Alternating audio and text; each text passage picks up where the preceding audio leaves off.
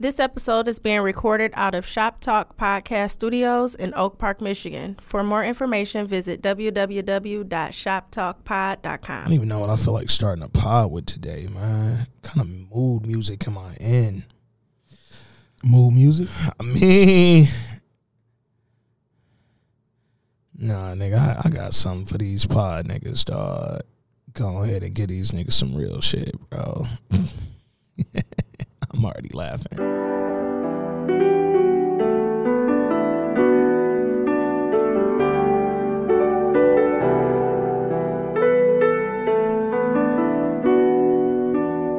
What's happening, TT?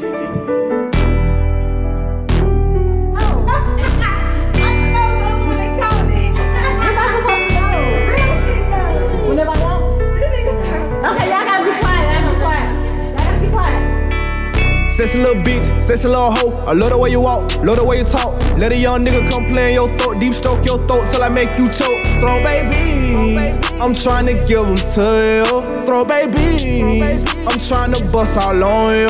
Sexy little bitch, sexy little hoe. I love the way you walk, love the way you talk. Let a young nigga come play in your throat, deep stroke your throat till I make you choke. Throw babies, I'm trying to give them to you. Throw babies, I'm trying to bust all on you.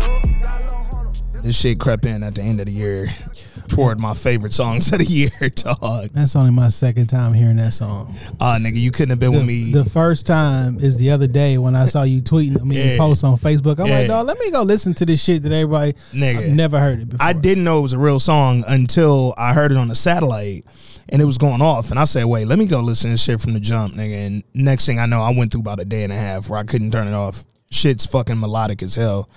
Oh, man. Throat babies. What up, though? It's wild. This is a wild. It's going to be a wild episode. I already got a feeling, man. What up to the throat babies and the non-throat babies? All the babies. Everybody with babies. Not me and Jay. We don't have kids. But welcome back, ladies and gentlemen, to This Week in Culture, episode 135. I am your host, Ant Wood, a.k.a. Trinidad Ant, a.k.a. Braden and Trace's brother, and I got my bro with me. Jay, what up, though? What up, though? It's your man, Jay Johnson, Jay Johnson 313 on everything, a.k.a. Facts. The numbers god, because I got numbers for you niggas today, and I appreciate them. Woo! And This Week in Culture, we bring to you the mid-season premiere of Power Book 2 Ghost. Episode 6 aired last night on Stars, and we are here to talk about it. But like we always do every week, man, before we get into any of that shit, we want to say thank you to all the listeners, all the supporters, all the fans, everybody who rocks with us. And real big thank you to all our fucking Canadian folks. So man. listen, dog. All the UK folks, man. So, you know, Spotify dropped stats last year or this last week. last week. And all the artists was posting this stuff and, you know, stuff like that. But, you know, they threw out some podcast numbers, man. And I was just overjoyed looking at some of these numbers, dog. Yeah. Kind of what Ant was alluding to is our growth over the last year. Man. We grew in our biggest market that we grew. Man. And I mean, like, significant growth. We grew 700% in the United Kingdom, fam. 700%. 700% growth in the UK, fam. Then on top of that, another 300% in Canada. Canada, what up? That was Drake. That was Drake and them. And then, you know, hometown, we grew another 133%. Man, check the fucking margins, dog. But besides that, you know what? I got all these damn hit them motherfucking bombs and shit. Air horn on these niggas, man. We talking about streams. Our streams up 278%. Wow. We talking about followers up 267%. Wow. Talking about the hours listened up 209%. Wow. Then we want to go just to listeners in general. Yeah. 143%. Wow. And these is all games. I'm drop one of Clues bombs for This Week in Culture. Yeah, man. Drop one of Flex's lipo bombs on these niggas, man. Come on, man. Salute to the fucking culture, man. We really love y'all, dog. Real shit. I don't think y'all understand. They don't. Like, you know what I'm saying? Especially in a pandemic, man. It ain't a lot of niggas who could say numbers is moving up in this pandemic. And I will tell you this, through November, because this what these numbers are for. Yeah. We provided you guys with 8,158 minutes of content. Like my nigga. 8,158 minutes during a year when you was stuck at home. Man, and we was in this studio. And it's not an easy thing to do because in order to continue to support, you had to switch your habits up a little bit. Facts. Because you weren't at the office. You weren't driving to work as often. So like them commute listeners they go heavy. Like I'm a commute listener. And like in March, April, like I saw a dip in numbers across the board because people are outside of their routine. Yeah. But the fact that y'all still locked in, they figured it out and they picked it up, man. And listen to all 8,158 minutes. I mean, man, really, just a round of applause, just for everything that y'all been doing on the support side. You feel me? So we appreciate you and we thank you truly from the bottom of our hearts. Man, I feel like with the support that we get, man, and the people who rock with us, like them faithful listeners, and the new listeners, man. Everybody who came in, you can look at them numbers and you can see like not only did people fuck with us, but they stuck with us.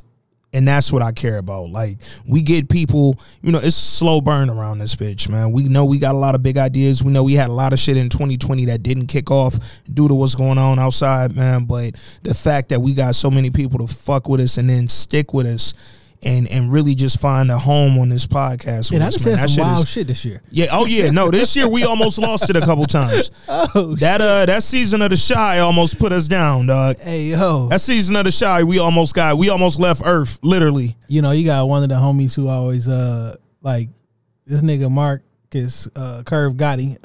My G, what up? He hit you with a random hit you with a random quote. Yeah, just to let you know you wildin'. Like from months ago, I'd be like, "Yo, who said that?" It'd be you. Like, I need context. It'd be you. I don't remember saying that. Like, that's what, man. The amount of times that I tell people every week that I don't remember saying what you just text me and say, "Oh, y'all niggas was fooling." I'll be like, "Word." I'll be like, "Word." You sure that wasn't J and Dame, nigga? So I'll be like, I don't even remember us talking about that, bro. But thank you, man. Shout out to Curve, dog. Yo, man, that's wild, dog. Real big salute to everybody who listening to this pod, man. I was when the numbers came through, dog, I was very proud of us, but I also wanted to talk my shit a little bit, dog. I was fucking impressed. Cause again, man, we talking about two niggas who came into this podcast, this one specifically, kind of winging it, man. Like, we had an idea, but we was going with the flow. I ain't gonna say we was winging it, but we was going with the flow. We talked maybe a podcast or two ago about how the fact that we was only gonna do episodes when our shows was on, or when a movie dropped. We wasn't giving y'all weeklies, man. And we saw the need, we saw the audience there, and we saw that people fucked with it, and we said, yo, let's keep going. So again, man, just to see the amount of growth that we've had, and also not just the numbers growth, but our podcast growth, man. We really found a groove. If you listen, day one pod to right now, we in a different bag. We in a different groove. We talk completely differently now, man, because we know what we do and we do it confidently. Segments have appeared, man, naturally, man, just out of nowhere. Boom, BlackBerry letters, #BBLs on these niggas. Like, how did that BlackBerry letter start? I don't even remember. Oh, we were talking about a strawberry letter one time. Oh yeah, and then we was like, BlackBerry letter. Yeah, we was like, yeah, we not doing that. We gonna do a BlackBerry letter because black is better. And then from there, kicked them off, and we got 2 wild ones for y'all today. By the way, we got the fact that we got a bag. Nigga. I hear different. Listen to a bunch of podcasts. I hear podcasts all the time. And, I know sometimes they be faking their letters they be getting in, or they just go to have their friends send one in. Like, for strength to me, because sometimes I don't know who y'all are. Some of y'all strangers, some of y'all are not strangers. But for y'all to be sending that shit in to us, hey man, like real life anonymous people emailing us their personal business. Some of y'all don't even keep it anonymous. Like, some of y'all we really know, and now we looking at left. But like, I be wanting to text y'all like, yo, you all right, nigga?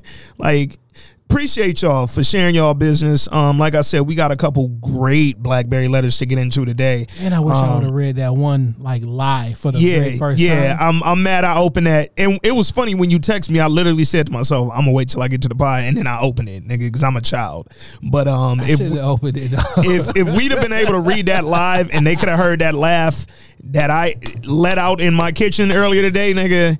Yeah, but that was a doozy, dog. And we gonna get to that. We gonna get to that other little text message thread that we saw. Let me ask you a question. What's happening? I put on my Instagram. It's for the culture. Okay. And I'm kind of disappointed in some of you. Oh shit! I'm disappointed in you too, my friend. Let's get in it. So I asked the question, right? Yeah.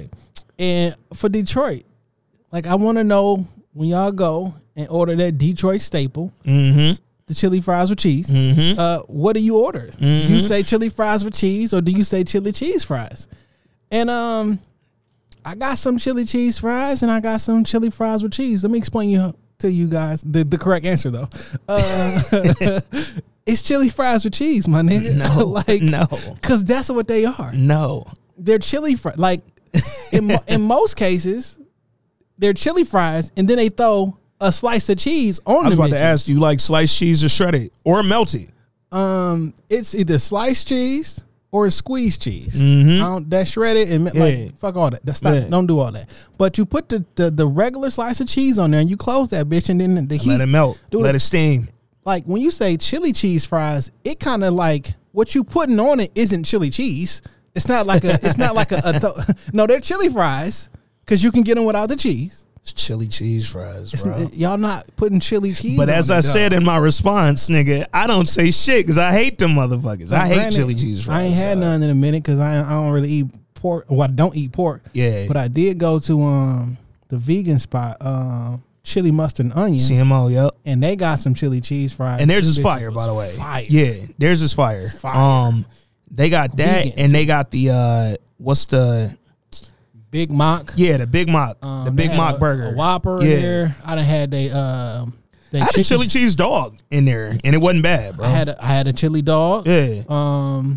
Chili dog with cheese. I know. I had a chili dog. I also had the chicken pita. Yeah, that's fire. Chicken. Yeah, the chicken. Yeah, pita. Yeah. I had the best lemonade I've ever had in my entire life the first time, and every time I go there afterwards, they don't have it. But it was literally the best lemonade I've ever had in my entire life. Yeah. I fuck with CMO. No. I rock with them too. I wish they was black. Only thing I don't like about them, they have terrible hours, dog. Like they're even pre-COVID, like their hours of operation. Well, they shut down when they run out of food. Yeah, and I don't like that. Find some more food, bro. Well, everything is cooked. It's vegan. Y'all go grow it. Go grow it. Go grow it. Y'all got that whole damn yard. So I think they officially closed like at like 3:00 or something. Yeah. But like if they run out of food, like yo, they'll be done. It's not processed. Like nigga, pre-COVID on Saturday afternoons, them niggas close at like 4, and I was just like, I don't know what to do. Especially when my girl Shorty be vegan every other week. Like I want to go pick her up a fucking mock burger and I can't. Now I'm coming through this bitch with all beef, nigga. Pause. Oh shit. Hey man, BlackBerry Letter is sponsored by beef.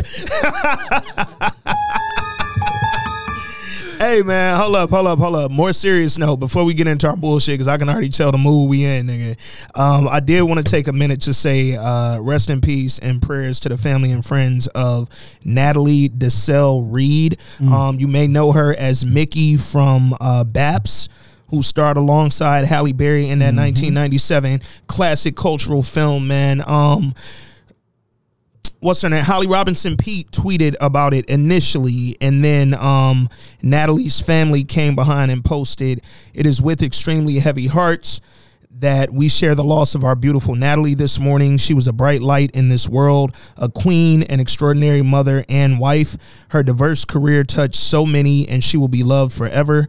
Naturally, we are grieving and processing this profound loss, and we thank you in advance for respecting our privacy at this extremely difficult time." And not to just limit her to her starring role in Baps, but she was also in Set It Off. She was in How to Be a Player. She was in a couple Medea joints. She also played on some episodes of The Parkers, Eve, and she was also famously known for her role in the Cinderella film that came out on TV. So really, really big loss to a lot of people. Want to say respect and rest in peace to her, man. Absolutely. That makes me think of something. Yeah. Because y'all might not know her name, but if you see her face, she black famous. Yeah, facts. You know what I'm saying? Especially on the television world. Yeah. I be wondering, like, who decides when that character or person just don't get no work no more? Yeah. Yeah. Because sometimes they just disappear. And it's not their fault, but like, or maybe it's TV because the black shows disappear. I don't know. Like, that could be a great point. But like, even when you look at the role she had, like, I didn't realize. One, I just watched Set It Off a week ago. So when I was going through her filmography, I instantly remembered her. Like, oh shit, she was right in the beginning, putting the little Acorn Projects in the back of Jada Pinkett Little Brother head. Then How to Be a Player. She was great as Bill Bellamy's sister. Babs, obviously, big role. Cinderella, big role in the Cinderella TV film. And it's like, to have an actress like that who is revered in our community, at least, well known in what we do, just kind of disappeared. I don't get how that happens, but to your point, when the black content leaves, so do a lot of these black famous actors and actresses. Because there's a lot of characters or a lot of people that probably have played on every quote unquote black show. Yeah. And you be like, oh, I know who that is. Yeah. And like you said, you may not know the name, but as soon as you see the face, as soon as you read the filmography, you know it. And then it's like, out of nowhere, you just don't see them as much. And like, she had a really long list of television shows in the filmography. So, and I don't have it in front of me. I screenshot the movies, not the TV shows, but I do feel like some of them were in more recent years than some of the films. So I felt a little better about that. What I have noticed is some of the black B and C lists, or C, not list, but like in the order of cast listing. You know, you got your A characters, your B characters, C. Like I see a lot of them, they move over to the Disney Channel and they be on children's shows. Yeah. Just like my Dwayne from 101. Yeah. He got a couple shows over there that was on the Disney Channel and things of that nature. But like, he's another one who was consistently in different roles. That's Arnez, whatever his last name is. Yeah, he's black famous as shit, man. Been a bunch of stuff for 17, 18 years. Is like, yo, they still good act. Like, how do that just stop one day? Did you know, random on the Baps note, just something I must have missed back in '97. I didn't realize Robert Townsend directed Babs. I think I knew that. When I looked up her filmography and I saw that, I was like, oh shit, I had no clue that was a Robert Townsend. We gonna do our Robert Townsend. We gonna give my man his flowers. I'm telling you, Robert Townsend, Wesley, Clifton Powell, it's a few niggas who got to get their flowers, man. But like Robert Townsend specifically for the culture, everything that you want. Him and Keenan put on more people than any. There's no other two people, dog. And Townsend put on Keenan. Facts. And Townsend had his own movie studio. Facts. Like, Townsend is the Townsend reason was what Tyler Perry went on to become. Robert Townsend was doing with every resource he could possibly put together back in the day, dog. And Tyler sort of took that model and became it. Spike took that model and became. But don't y'all sleep on my man Robert Townsend, dogs. He put together literally your favorites wouldn't be here without Robert Townsend. Who else made a black superhero out from scratch? Come on. Brand new. Come on. No man. DC. Anyway. Man, rest in peace to what was the first Natalie black superhero movie that you saw? Nigga, literally Meteor Man. Literally Meteor Man. Like, it wasn't even a question, dog. Then after that, Wayans and Blank Man. Man. Now, he wasn't superhuman. He was just a nigga. Blank Man was Batman. Yeah. Facts. Black man. Yeah, black. And there's our title. God damn it. Early with the titles, nigga. No, literally, Blank Man was fucking Batman, aka Black Man, where, I'm not superhuman, I'm just smart. And I have resources. So, yeah, man, Robert Townsend was unafraid and unapologetically black. And his ideas, he never let nobody say, that's stupid, or you can't do that, or you shouldn't do that. He just executed the same way that white folks do all the time. with every bit of creativity that they have. They go out and execute. Robert Townsend did the same shit and said, who gonna stop me? Who gonna tell me nah? Nobody, nigga. I'm Robert Townsend. I'm already more famous than you. I have more money than you. I have more resources than you. I'm gonna do what I want. And he did exactly what he wanted. And because of him, literally, we could go through the number. When we do that Robert Townsend appreciation moment, we gonna go through everybody who was an extension of that tree, dog. Yo, I was in a room on Clubhouse last night. LT Hutton was in there. It was literally everybody was in there, but he was in there shooting off some game. Yeah. And what the movies and shit like that. He said there is not a black movie that has been made that has lost money. Every single black movie produced has made money and has been successful. Yeah. That's fucking insane when you think about the stigma. Yeah. That they don't make money. Every single one has made money. But the reason is, it's kind of the smack in the face to the industry because they give so many black films low production values. I'm going to give y'all $5 million, work with it. All right, we're going to take that $5 million and go make 55. Now we've made you 50 million. But then it's like, yo, this didn't do X amount of dollars in the box office. Yeah, who cares? We don't care because The Wiz didn't do well in the box office at all. Made over $1 billion now. Yep. We'll catch you on the back end. Because we watch shit differently. Like how we handle movies and things. Yeah. Who seen Soul Plane? Every nigga seen Soul Plane. I never saw Soul Plane in the theater. Never. Seen that shit 33,000 times on DVD. And it's only a running joke because it was bootleg so bad. Yeah. But that was a funny movie. Yeah. Soul Plane was the product of, I think, poor marketing. Because the way they marketed the joint kind of fed into the stigma that was being discussed. It was marketed so fucking great that we all had to see it.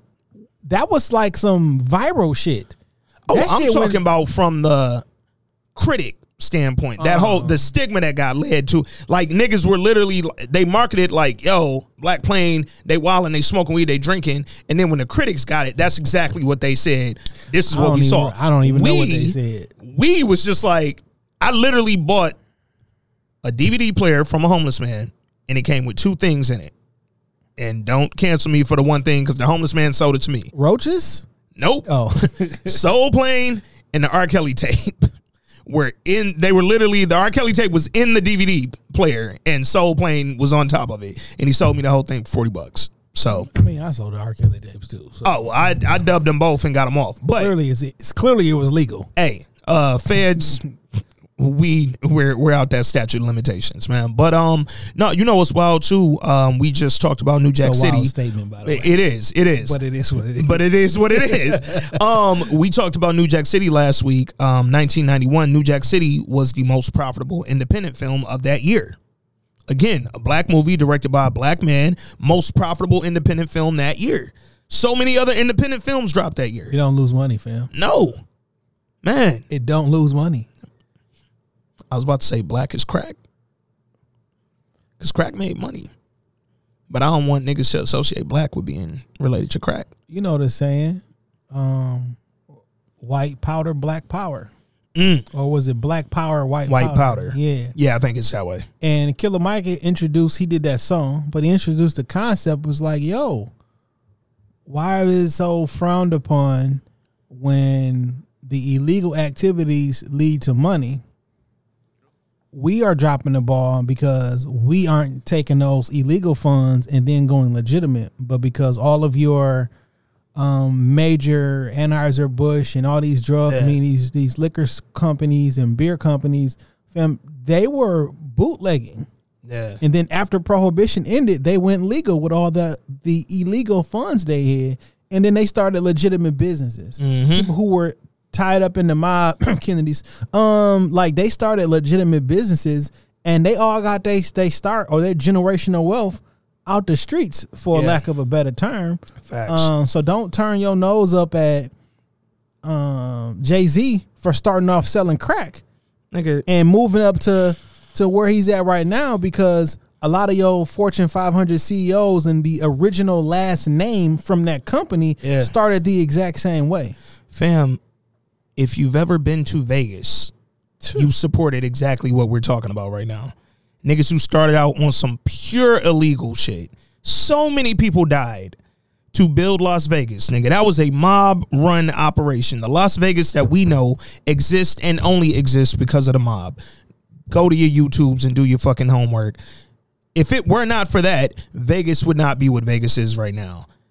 So you can't look at that and then look at a nigga like Hov or a nigga like 50 or a nigga like whoever who came from this era but then transitioned into where they are now. And you can't look at them and say, "Oh, them men are." Follow back the Bush name and not the George one. Follow back the Anheuser and follow back all these liquors and these bourbons. Just go look up the history of world banks. Like it's a lot to get into, but it all started with crime, and most of it was organized crime. So yeah, y'all get into that bag after the podcast, man. What else we got going on? Speaking of movies, Warner announced that all films in 2021 will be available on HBO Max that come out to the theaters. So everything they say, because you've seen some movies this year say in theaters December 15th. Mm-hmm. And in states like ours, we haven't had much access to movie theaters. So when that happens, like Tenet, for instance, that wasn't available at the theater for us, even though it released in some of the states that were open. Next year, all Warner films will be available on HBO Max. So if it's in the theaters, same time adds a theater. I think this is scary. Yeah, and it's great. Yep. Well, it's scary and it's convenient. I don't know if it's great yet. Yeah. Right. If you want to go to the movies, go ahead and go to the movies, and hopefully it'll be less people. If you're in a state where the movie theater is open and you feel like going to the show, get in your bag. Because it's like, it should be less people there because you can watch it at the crib. Yeah. And then maybe it'd be a little bit safer. This Week in Culture can come out there and do a show. You know what I'm saying? Hey, y'all go and report back. Or because it's available like that, well, maybe we Max, can do private showings. Any Warner movies that come out that feel cultural or shit just for entertainment. It ain't even got to be some shit we review. Yeah. Just if we want to have an event with the folks, we can social distance, set up a screen, projector, all that. I will airdrop that shit from my phone to the projector, nigga, upstairs in the giant room. We'll airplay it, nigga. Like we'll do any of that shit, and we will literally get together, giant room, more than enough space to stay the hell away from niggas. Yeah. And we'll get the refreshments and all that shit, and we'll put something together, man. But I really love the idea. This is, and I know that immediately they couldn't shift to this sort of model when COVID first hit, but this is the sort of risk that I wanted production studios to take instead of just saying we're shutting down everything, we're never doing anything else. Like, and this go for it. Also helps the black creatives. Facts. Because when I fund my movie, now I don't actually have to worry about, to a certain extent, the distribution into different theaters worldwide. Phil, let me get on this app. Fam, like, how much is they get on this fucking app? Imagine being a black film that at one point probably had to argue and convince and sell yourself for distribution. Now being able to get on global distribution on this app. And like you said, I don't got to worry about theaters. Or listen, how about I make the movie and then you can just go to my website and watch it for $5. Or that. Because if I get 100,000 people to watch it for $5 and I spent $200,000 on the movie, facts, I'm up 3. Facts. You know what I'm saying? Yeah. And I'm just being generous with 100,000 people at $5. But let's just say 1 million people watch this shit at $10. Mm-hmm. Hey, and here's the thing. One thing we know about streaming, niggas will watch some shit that ain't really that good. But if you hear about it, or if it piques your interest, or if it just comes through this fucking app and you say, oh, this is new, what is this? Niggas will cut on some shit and you will get that stream. So even if y'all niggas might not be putting out the greatest content, the fact that there's going to be a place to house it under the Warner name now, I think this is a big deal, dog. I'm very curious to see, because Warner's like, right now I think HBO Max is absolutely slaughtering Disney. And that whole Disney Plus app and all that shit that they did last year, it had a spark when it started, but now it's just fucking Mandalorian, nigga. Especially with COVID, like, man, all those Marvel movies. Yeah, Now, what I do hear is that they probably low key trying to start up a Skywalker movie or series. Yeah. You know what I'm saying? If they do that, it's about to be like that's a Star Disney Wars. Has home runs, but in a bag. For the adults, yeah. I don't have children, so like it's only so many times I can watch that Disney shit. Yeah, and AKA the Marvel shit is one thing, but like. Y'all niggas tried to get me with fucking, yo, I ain't seen Animaniacs and fam, I didn't need to see Animaniacs and that's on Hulu, but I started to watch that shit. Whenever that shit came, oh no, that's what it was. It was Darkwing Duck. Niggas tried to pull me in on the Disney Plus. Like, I fuck with Darkwing. Yo, Darkwing Duck was my nigga. But if y'all thought that was worth this $12 a month, all I'm saying it's not, is, nigga. When there's trouble, you call DW. But no, man, HBO Max is absolutely slaughtering Disney right now. But hopefully, I think that this move gives production studios that little kick in the pants that they need to say, you know what? Maybe we don't do this exactly, but we have to try something, nigga. I want people to be comfortable going to an independent, going to the website and watching them, paying the $10 and watching the movie. Yeah. I didn't really. So you remember at the beginning of COVID, there were 3 movies. One had already come out about a week before quarantine. The other 2 were supposed to release the week that quarantine started. Invisible Man. It was Guns Out, and it was a third movie I'm blanking on right now. But because of quarantine, they were the 3 movies that went into, okay, now you can stream from your home for $19.99, get it for 2 days, rent it. And niggas was like, no, I ain't doing that shit. And I was like, why not? You know, it's something. It's a brand new movie. It's cheaper than the theater. It is, but there's something about that $20 price point that don't sit right with niggas at home.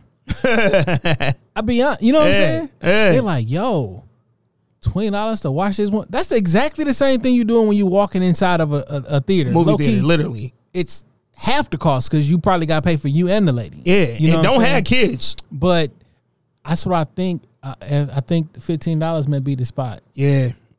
Or you just got to get people accustomed to it, because I spent a lot of fucking money on this 75-inch TV. And sound and shit like that. Talk your shit. I can't wait till they start dropping shit. Talk your shit. Soundbar. You know what I'm saying? Soundbar J.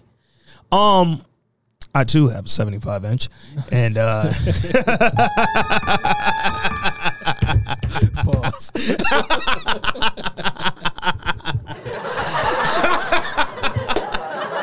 Oh shit. Holy fuck. That last laugh sounded like me on that motherfucker. No, man, but I really feel like these studios have to, like, it can't just be the consumer having to make adjustments. You know what I'm saying? Like, the studios, the niggas with the money, the niggas with the product, y'all got to make adjustments too, dog. If I was a fucking drug dealer out here in the streets and COVID hit and niggas was no longer in the streets and my corner boy can't stand on the corner and sell drugs because nobody's outside, I got to figure out a new way to fucking You got to come course correct. Course correct, nigga. You feel me? You got to come course correct, nigga. We going to get into my nigga Tariq too, man. I fuck around and like Reek this episode, nigga. It's a rare one. But yeah, man, I love the idea HBO Max got. I'm curious to see what movies Warner releases next year, though, because I'm like, we still have the whole, like, what all were you able to produce during all this shit? Like, that's still a thing, but I just want somebody, and I don't think this is a Warner problem, but somebody got to figure out a way to give Candyman to the people, because I need to see this new Candyman, dog. And listen, that's all I want. I hate to say it, Candyman never coming out. It's a wrap on Candyman. God damn it. Like, even if it come out, it's over. Yeah, it should have dropped Halloween. Like, when they pushed it the 3 times all the way to October, they should have just said, fuck it, put it out. Fam, it's over, dog. Yeah. You're not about to drum up no more support, because so let's just say you start promoting again. You start running that trailer. Niggas, I'm like, nigga, didn't I see this trailer like last year? I know, what's her name? Nia DaCosta was the director of this. Natalie DaCosta, pardon me on fucking up the name, but I know she directed it. Jordan Peele helped write and produce. But they gonna have to fuck around and put Jordan Peele name back in front of this motherfucker. And I don't say that because I want it to be over. Yeah, no. I want it to be a thing. Fam, they wasted literally 3 different marketing campaigns on this shit, and it never came out. I said back when it was supposed to drop in July, before they pushed it to October or September and then pushed it to October, I said, why don't they just make it streamable, dog? It's Candyman. Y'all used the last Cabrini Green building left in Chicago. Y'all didn't really I know the budget wasn't that crazy. Like, the graphics ain't fucking nuts. If it's anything like, let's just say, a Get Out, for instance, production budget was very low for Get Out, nigga. Like, we ain't using a ton of graphics and a ton of weird camera shit. We can make this movie cheaply. I don't think Candyman cost that much where they couldn't have put this out streamable and made some money back on the back end. Sell that shit, nigga. Shit, low-key drop it so I could just buy it. I'll make Candyman straight to DVD, dog. Straight to video, straight to stream. Straight to the download, nigga. I'll digital download that shit. But put it out, man. I'm tired. And I need something new to watch. Oh, what else we got, man? Your man Floyd Mayweather gonna fight Jake Paul brother, Logan. I know this shit about 3 months ago. They was talking about this shit. I hate Floyd Mayweather. I just really don't like this nigga. Respect all day. The record is crazy. He be doing goofy shit. Man. He said months ago, like, I'm finished as a professional boxer. Only thing I will do now and moving forward is put on these big giant exhibitions. And if I'm gonna show up for a few rounds and pick up 20 million, who the fuck not? You already fought the little 12-year-old in Japan. Like, just chill. And now I'm cracking up because Twitter wild, dog. Now they like, oh, Floyd going to avenge this nigga Nate death. I mean, I was rolling, dog. But then you look at, you looked at Tyson and Roy Jones. Yeah, they broke the pay-per-view pre-sale record. Yeah, man. And they both were giant pay-per-view stars. By Facts. the way, yeah, those are two of your biggest draws in the history of pay-per-view. Oh, niggas want, and I mean, Floyd made a lot of money for that spectacle in China. You know what I'm saying? Facts. Like, yo, niggas want spectacle. Yeah. Let me get in my fam. Do you know how many followers Jake and Paul got? Oh, Jake and Logan Paul are famous as shit. Like, my issue with Floyd doing this, and this is only, like, Roy and Mike have been retired a very long time. I get them wanting to do this and put on this exhibition. Floyd has been retired for like 15 minutes. Floyd ain't had a real fight in 4 years. Facts. Still against a boxer. Yeah, still fucking reaching with this shit. I just feel like I know when niggas is bored and when they not. Me personally, as a boxing enthusiast, I would love to see Floyd get back in the ring for real. Why? Over this, because I want to see him really fight. I don't want to see him get in there with a wild ass white boy. He's 42 years old. I know. You finna get in there with a fucking 25-year-old white boy who finna swing like he lost his mind. You ever fought a drunk white boy? Some of the most dangerous niggas to fight in the world. Not because they could scrap. They wild as hell. I'm picking up the bag, dog. Nah, I just for a nigga who don't need the bag, I just hate it for Floyd. But they fighting, and opinion don't fucking matter on it. Speaking of other shit I don't want to watch. Ashanti and Keisha Cole versus has been announced. I will watch anytime. I will watch with the sound off. Nigga, I'm pulling up to anything with them two women on the screen. You talking about literally two of my most irritating. I cannot stand either of them. Granted. Don't hate on Ashanti. Nigga, fuck Ashanti. Ashanti can't sing. So, off top. So, Rain Down on Me ruined all girls in high school. This not a singing competition. Because all of them sound good on these records. Oh, yeah, facts. So we know they cleaned them vocals up. Yeah, so like... And Keisha Cole can sing. She a little loud, but... so both of them, like... Yeah. This for the girls. I'm still watching. Ashanti is on some classic fucking records. Facts. I will not be tuning in. If I tune in, if y'all see Trinidad Ant name pop up in that bitch, I'm there because Jay told me to pop in, nigga. I'm gonna be entertained because I like both of them. Yeah, you already know. I've been done with the verses. The Gucci Jeezy came back. It had been a minute from the verses, but this is now. I feel like verses has officially like left where we started because these ain't legends, dog. You don't think Ashanti good in that category? Nah, I think they're both extremely talented and they have a lot of hits. Murder Inc. ain't Murder Inc. without Ashanti. Facts, but Murder Inc. also doesn't break up without Ashanti. Between Ashanti, 50, and the Feds, Murder Inc. was gone. The Feds. That's it. I blame Ashanti. It was the Feds. She fucked Irv whole shit up. Nah, it was Irv only got caught up fucking with Ashanti, nigga. Low-key Ashanti might be the Feds. I don't know. But that said, early hot take, who you got winning that bitch? It depends on how old you are. Because Ashanti is more in our age bracket. Facts. Even though we still fuck with. Like, it depends. But, like... Keisha Cole was, like, our college age. But Ashanti was early and then kind of rode us all the way up until Keisha Cole came out. Nah, Keisha gonna have them records that gonna have people in their feelings. Cause like I can feel this. Facts. I remember when I was going through that. And Ashanti gonna have amazing records, and then she gonna be on the hooks of some of your favorite Ja Rule songs. Facts. Gonna be in the hooks of some of your you gonna be like, yo, you gonna be reliving with the times where you was in high school or going to college or whatever. It's like, low key, I think this is gonna be a really good battle because their songs just connect with a large bunch of people. It'll put you in a moment in time and shit, and a more recent moment in time than like Brandy and Monica when they had theirs. It'll put you in more of your like teenage, early adulthood moment in times.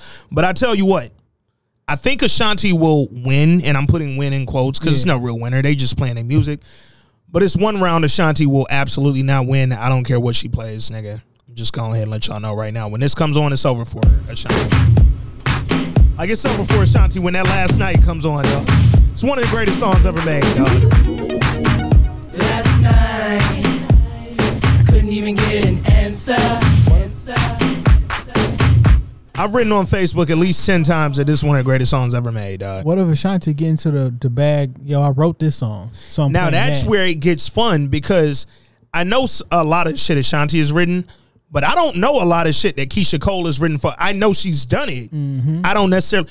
Keisha Cole she can pull a Jonte Austin and fuck you up with some of the shit she's written for others if they decide to get in that bag.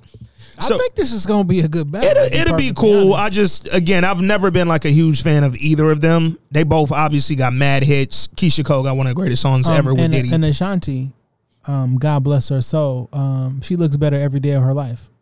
Ashanti's definitely not a bad look. Not a bad look at all. Every day of her life, she gets 1% better. Ashanti doesn't even do nothing. She just be on balconies. And beaches. Used to be on Floyd's balconies. Speaking of Floyd, we tied that together. Now she just be on beaches. She got mad bikinis. Ashanti just out here on earth. So then when this got announced, I started thinking verses I would like to see. And then I couldn't necessarily put together like a matchup that I needed to see, but it's somebody I want to see in a versus who I think would clean up 9 out of 10 people. Niggas don't want to see Genuine in one of these verses. I want to see Genuine versus crazy nigga with the bald head, Coca-Cola. Tyrese. He'll smoke Tyrese. Tyrese don't have enough hits. Tyrese has some giant hits. But he don't have enough. One, I don't think either one of them have 20 records. Nah, Genuine got 15 on one album. But I think it'll be interesting. One, because they don't like each other. Facts. Two, they were in the same group, so I wonder how many of them songs. Like, do y'all not play anything from LSG? Oh, not LSG. TGT.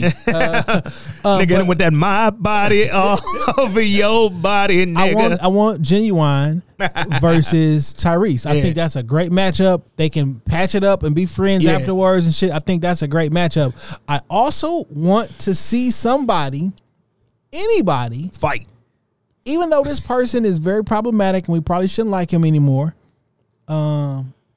I want to see Mystical go up against somebody. That's a tough out for somebody. Mystical got joints. Like, it's a tough. Niggas forget Mystical early 2000s. Like, Mystical didn't stop after No Limit. He actually went further. Yeah. And came with bigger hits, dog. Like, Mystical is a tough out. Yeah. I still reached out to Swizz Beatz. I literally sent him a DM like 3 times saying, like, yo, I think like a versus mini where niggas do 10 hits instead of 20. Because there are so many artists who, again, Brandy and Monica, Brandy had to play Moesha theme song. Monica had to play Fuck Them Other Niggas because I'm down for my niggas just to reach their 20. 2 of the biggest ever had to stretch to 20. There are some artists who can't come close to hitting that 20. And I feel like it's niggas out there who I think if you give them 10, a nigga like Joe will come sing the fucking Joe versus Case. Woo! And they could do 10. Because between their own songs, shit they've been featured on, did hooks on, and they wrote, quick 10. In and out, 30, 45 minutes. It don't need to be an hour, 2 hours long. Like, we could just, but Swizz ain't hit me back yet. Every time I look, it doesn't even say that he opened them. That last one was probably like my last straw because it was during the Gucci Jeezy. And I was like, nigga, I know you're on vacation because you already said it. Like, you weren't even in the States. So I know you chilling on a yacht somewhere reading this. Like you think that's what he was doing while he was on vacation? Yeah, read my DM, fam. Okay, You ain't in the stew. Scary time. You ain't in the stew. Read my fucking DMs, Swiss. Niggas on a yacht. Matter of fact, nigga. Let me check in with Trinidad. Yeah, no. That's what you should. Real niggas do. That's what real niggas do. Swiss, you from the Bronx? You a real nigga? Come on, Swiss. All right, man. What else we got going on? Speaking of verses. So Jay, I think we need to do it, dog. I think we need to put a poll out for actors. So me and you get together on the actors that we use here. Put these actors in a poll, and then we're going to let the audience tell us who they want to see. Head-to-head, 10 movies, movie versus. We got to do it, nigga. We got to hit the movie versus joint. It could be, we can throw Robert De Niro, Denzel, Samuel, fucking whoever, nigga. We could put together, I don't know, a list of 10 to 20 actors and actresses, dog, and then we need to do the fucking movie versus and just go head to head, 10 apiece.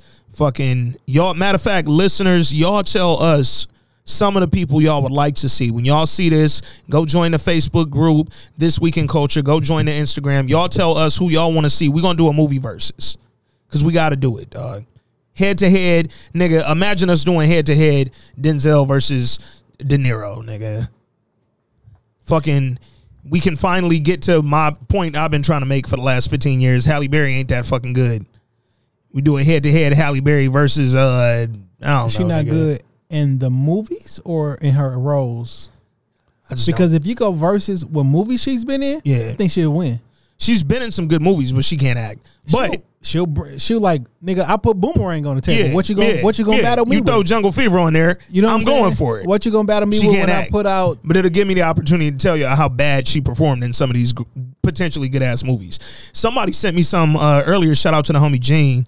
It says something like, fuck doing remakes of classics. Y'all need to remake some of these movies that had potential to be really good that came out kind of shitty, nigga. Like, it made me think of New Jack City, like, shit like that. Where it was like another example. Let me see. Well, let's think of a movie that could have been good, but it didn't really connect. So New Jack, we already just said, could have been great, didn't really hit.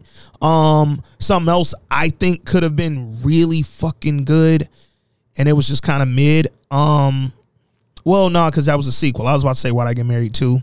I thought that was going to be great. Like, I thought they had a real good opportunity to follow up, and then it was just kind of super mid. Why did I get married to this nigga? Hey. Let me think. Something else that I think was, like, good, could have been great.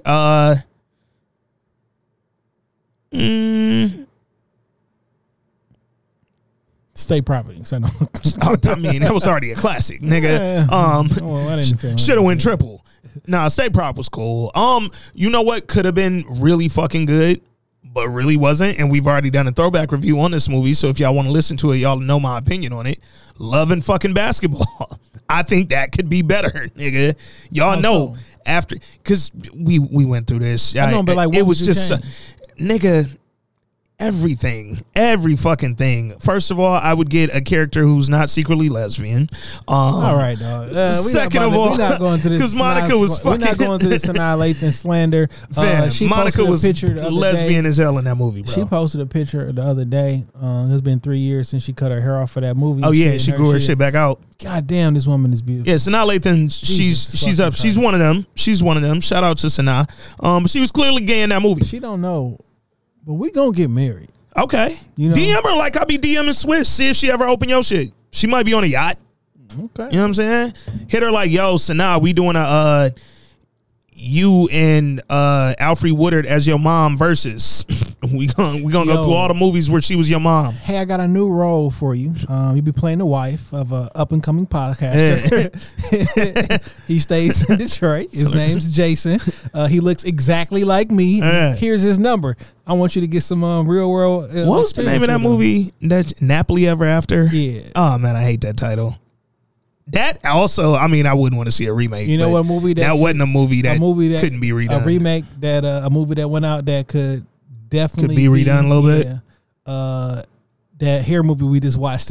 Bad Hair? Bad Hair. Nigga, they could actually scrap that if they want to. Like, if they removed that from Hulu, I wouldn't be mad. Wrap that whole shit up. I would not be fucking mad. But we going to do a movie versus, man. We going to do a poll, throw some actors in there, let y'all pick who y'all want to see, man. And then me and Jay going to come in here, 10 movies each. We going to go head to head. We going to figure out they best 10. Maybe grab some lines we could play on the air and just really give it to y'all, man. All right, man, let's get to these letters, dog. Oh, yeah. Hold up. We got 2 BlackBerry letters that's going to... We're going to start with the less funny. Well, both of them is good. Both of them are good. You want to start with that with the text message thread. All right, man. Y'all already know how we do it this time. When y'all hear that can crack, that mean your man back. This week's BlackBerry letter is brought to you by This Week in Culture. Fuck out of here. We ain't giving y'all niggas no plug. Oh, let me take a swig. All right, so I saw this on Facebook. Somebody tagged us to this same thread on Twitter as well. Go follow us on Twitter at This Week in Culture. It's a series of text messages between a man and his girl, and it goes a little something like this. He said, "Hey, babe, what's going on? I called you 3." So listen, you now. Yeah. Matter of fact, I'm gonna stop this and edit this portion out. After I say this. I did not know which one's the man and which was the woman. So we got to like page 3. Yeah. Yep. So. Yep. Don't say it. Yep. When you introduce it. I got you. You know what I'm saying? I got you. All right. So the text thread goes like this.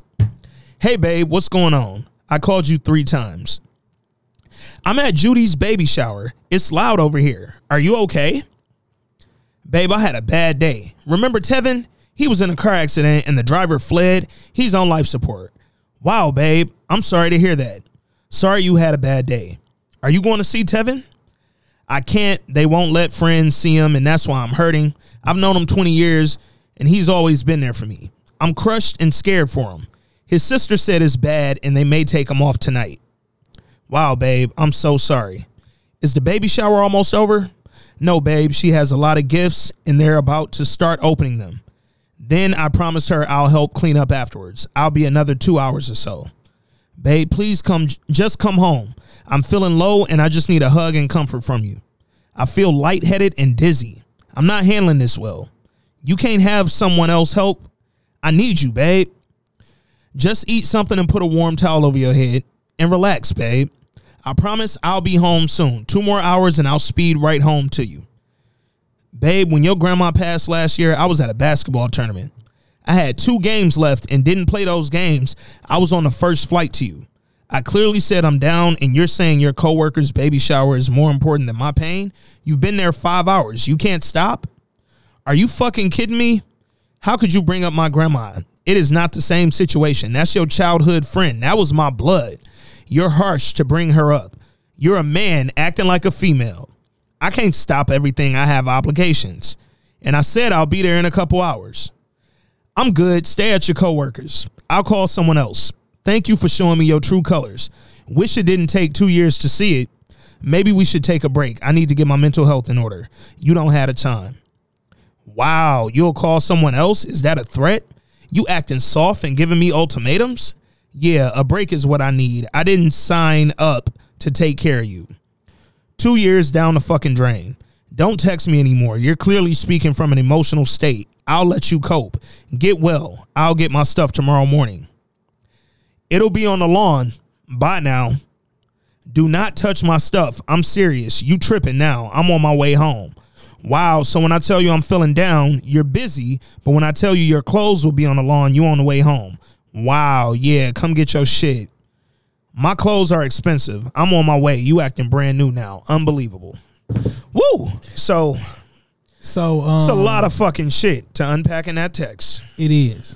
When I was reading that, I didn't realize that the man... It wasn't until she said, you a man acting like a bitch or a female. Yeah. Hey, yo, damn, I ain't mean to make them synonymous. Pardon me. Those letters care of Anthony Bernard Wooten, hey, man. Jr. When we get canceled, man. 25,900. Yeah. So listen, I didn't know that it was the man saying like, "Yo, I need help." I thought he was at the baby shower and her homeboy had died. I literally thought that. And I was thinking like, yo, I'm not about to console you over your ex nigga. Like, that's what I was thinking. You know what I'm saying? But like, yo, it threw an interesting dynamic. Yeah. What do you think about this shit? I am very... I think that the shit is wild because when I was looking at it, and it's kind of trippy, I feel like once I realized who was the man and who was the woman, I think my opinion changed. Like, feel like I went from like feeling one way, and then when I realized who was the man, I felt differently. Dog. I was like, yo. And I don't know what triggered that in me, but I literally went from like, oh man, like he tripping, he won't leave the baby shower. But I'm like, same time, a couple hours he'll be home. Then when I realized he was the one hurt, I was like, yo, this bitch can't leave a fucking baby shower, nigga. When it was like you've been there for 5 hours. 5 hours was like, come on, hey, now you stretching. You didn't put your fucking work. Like, nigga, if you cheating, just say you cheating, man. Because that's what's really going on. Man. Like you out of town with your nigga. Yeah, I don't need you to fucking. And I'm like, fam, you've been there 5 hours. You stand another 2. I don't understand what's happening here, nigga. Like, I'm lost. So after. Yeah. We're gonna get to that. Bet. Yo, this shit is wild because, like, all right, fine. If your significant other calls you and say, hey, I'm fucked up. Like, you gotta go. Like, you gotta go. You gotta go. I told her I'm gonna help. Like, can't you rearrange with somebody? Like all jokes aside, you have to go, dog. Like, and then when they said this the coworker baby shower. Like, my nigga. It's not even your, like. This ain't your friends and family or nothing. This is literally the most unnecessary thing for you to be at right now. Like, the fact that you pressing this hard to not leave is actually making me look at you kind of funny. Yeah. Like. Also, I don't want to say this, but. So on the other side. Okay. She like, I know that's your man's and all, but like, what me hugging you gonna do? Like, he in his state, right? Whether I hug you now, or hug you or later, but I'm still fucked up and I'm looking for your help. Like, that's the whole part of being in a relationship and ups and downs. And help the bear. Is that bitch gonna need it? They don't want to see Miss Clinton versus. Here we go. Yeah. Yeah, you have to leave, dog. And like, even when I did think that it was the man at the baby shower and the girl hurting, after a couple pages of reading before I got that clarity, I still was like, all right, he kind of fighting a little too hard to stay. Like, your other chick must be there. Yeah, because I'm like, fam, if your lady literally telling you like, nah, dog, I'm hurt behind this shit. They might. One of my friends since childhood, lightheaded and fucking, I'm fucked up. I don't feel well. Like, fam, it's time to go home to your lady. That's what I thought. So when I seen it was the lady not going home to her man, I'm like, God damn. I mean, oftentimes when some tragic news and shit like that happens, there's nothing that you can do. However, just the thought and the understanding that some of your friends and loved ones came over to be with you in a time where you had you could literally do nothing, and that means the world, fam. You know what I'm saying? It's one of those things.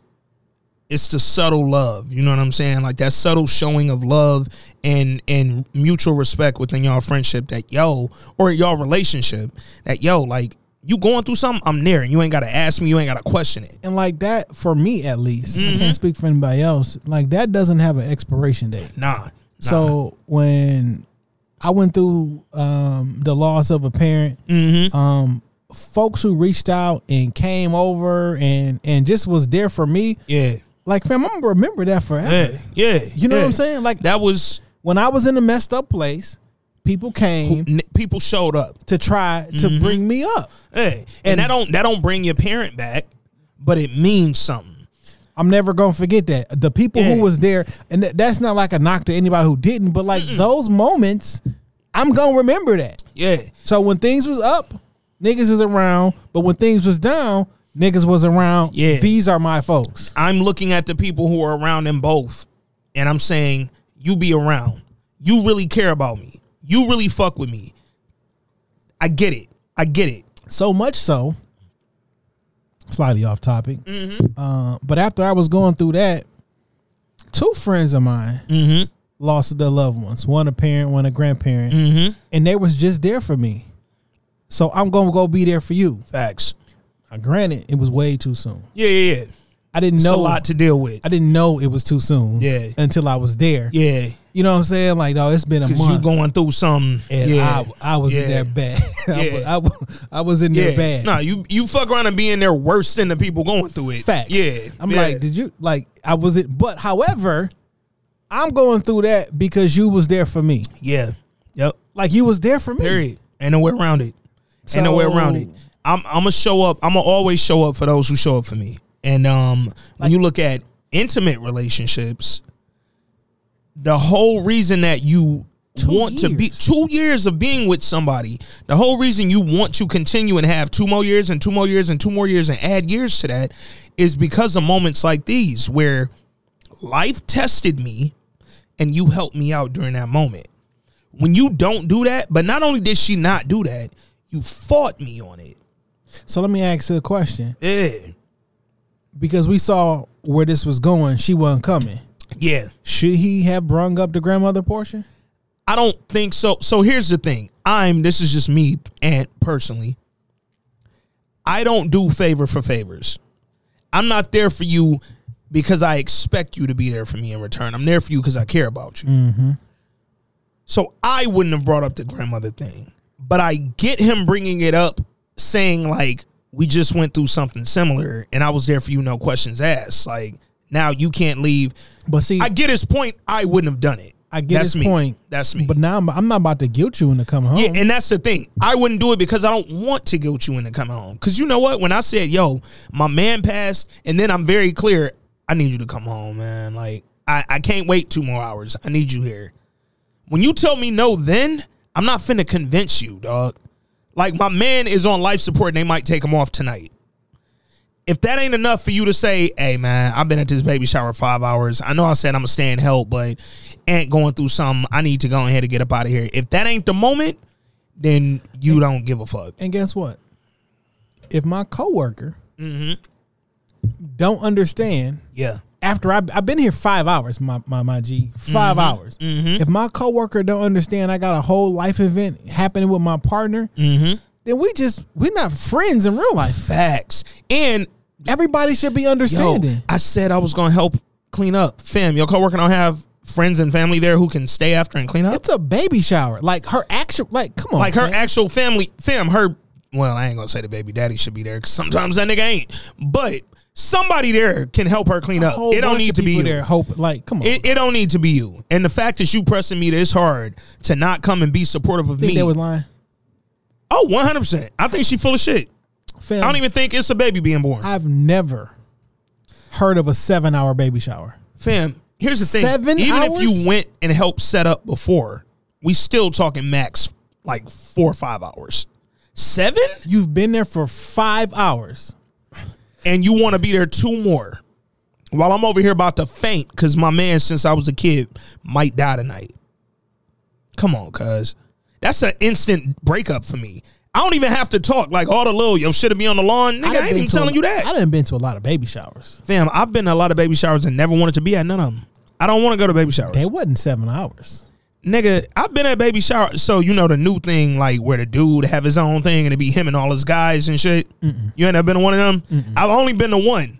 We had a fucking ball. That shit was like that nigga's bachelor party all over again. But I've never heard of this thing. yeah, it was. It was a name for it. I can't remember it. Ladies, y'all probably know better. But basically, his wife had a baby shower, and then he had it was called a diaper party or something. But it was all dudes. I don't know how I feel about that.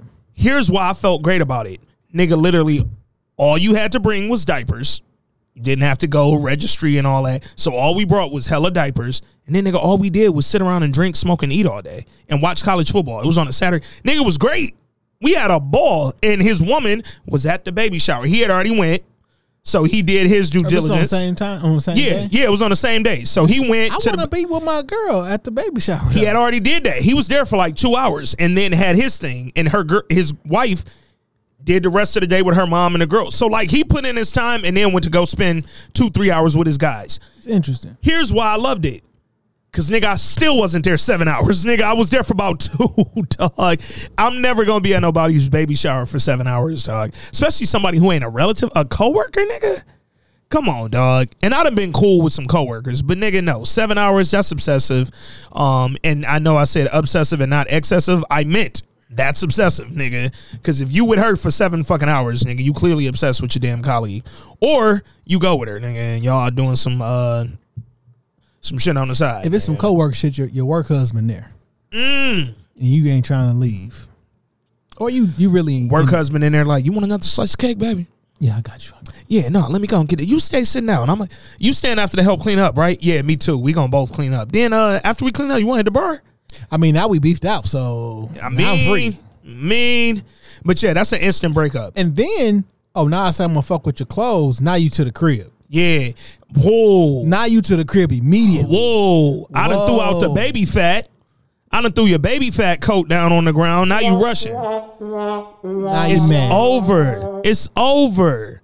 It's over. Now your little pair of Sucos is on the grass and shit. They out in the lawn. Nigga said I got expensive clothes. Yeah, okay. Whatever you say. Now, why would a man say I'm gonna throw your clothes out though? That was a little sassy of him. I'm not a throw your clothes out type nigga. That's me. Like I'm gonna have it on the line. He a little way too sassy. He's sassy than a mother. My nigga's definitely not, cause even like some of the way he was speaking, I damn near thought the nigga was British. Let me go like, he said something. This is really messed up, isn't it? Dog, where's the one thing that nigga said? Man's best friend's in the hospital, and you're playing games, isn't it? That nigga said, hold up, dog. One of these, he says, oh, I think it was this one. He's like, babe, please just come home. I am feeling low, and I just need a hug and comfort from you. Your man's feeling low. I need hug and comfort. I feel lightheaded and dizzy. That was like UK mixed with Indian and shit. I just slid some extra accent. You ever told a chick you was feeling low? Yeah, but it was a different meaning. It's different. It was different. Hey, but as sassy as dog might have been, I respect that nigga saying, you know what, baby girl, I need some space, nigga. We need to go ahead and take a break because I need to get my mental health in order. Yo, I feel like that mental health shit is an easy breakup, dog. Facts. You don't want to be insensitive and say anything like, fuck it. Yeah. All right. Like, I wish I ain't love my girl, nigga. Like, if I didn't love my girl, that would probably, like, if I was with a girl who I didn't want to be with and was looking for a way out, I'd throw mental health in there. But I love my girl. Hey, babe. I'm probably getting in trouble for saying that, so I'm just saying, hey, babe, anyway. Hey. No, we not breaking up for mental health. Drop one of Clues bombs for her. Hey, man. Shit, now my shit on the lawn. She gonna be like, yo, shit on the lawn, nigga. My clothes ain't even expensive no more. Thanks, COVID. We all Target hoodies. But, yeah, he pulled the right move breaking up with old girl. Cause I'm gonna get the fuck away from that nigga. Ain't going nowhere. Yeah, he sounds sassy enough that she could get him back. That nigga throwing his clothes on like you ain't going nowhere. She gonna be like, bitch, pick my clothes up. He gonna be like, babe, I got a headache, bitch. And then he gonna do it. She hit that nigga with, bitch, shut the fuck up. Both of y'all acting like some motherfucking bitch. That's what I'm telling both of them right now. Nigga. She acting like a female. Like, damn, I thought we couldn't say female. Well, stop acting like one. Yeah, man. Let's get to this other joint, though. Yo, salute to Marcus Burnett. Shout out to that tag. If y'all don't know the fucking homie Marcus Burnett, nigga, that's Martin from Bad Boys, nigga. So, he said, what up, brothers? Love what y'all doing with the pod. This might be a little risque, but here it go. I'll try to keep it brief. Shout out to you for addressing that. Addressing the room. Yeah, man. Appreciate you saluting us and appreciate you giving us a heads up that you finna go off the rails, nigga. I'm a married man in my early 30s. My wife and I have been married for almost 8 years. The sex is good when we get the opportunity to have it. We have 2 small children. But since we've been together so long, I've been looking to spice it up a little bit. Spicy. That was the wrong sound. But No, you know my nigga trying to spice it up. Yeah. Nigga, air horn my nigga. Lately, I've been thinking about eating her ass.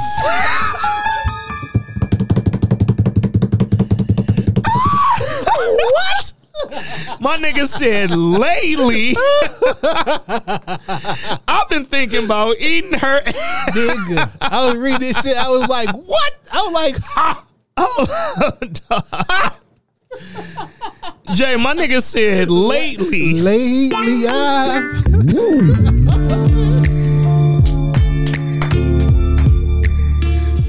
I'm not cutting this off till I finish reading this letter. This is gonna play in the background, dog. Lately, I've been thinking about eating her ass. I mean, this is my one and only, and I already give her head. And the ass is literally just right there. So why not? Here's the, quote, dilemma. My wife is kind of bashful, so I'm thinking about a delicate approach to this. I thought about having a conversation and asking directly if she'd be into that. Then I thought, wouldn't that take away the suspense? Because you got to be suspenseful. Make it suspenseful. Go in the bathroom and don't come back until something dope hits you. I know something about you. We started with number 1. Now we're going for number 2. Holy shit. Because I'm leaning toward just going for it one night. But if she's not into it, I don't want to ruin the mood or have her look at me different.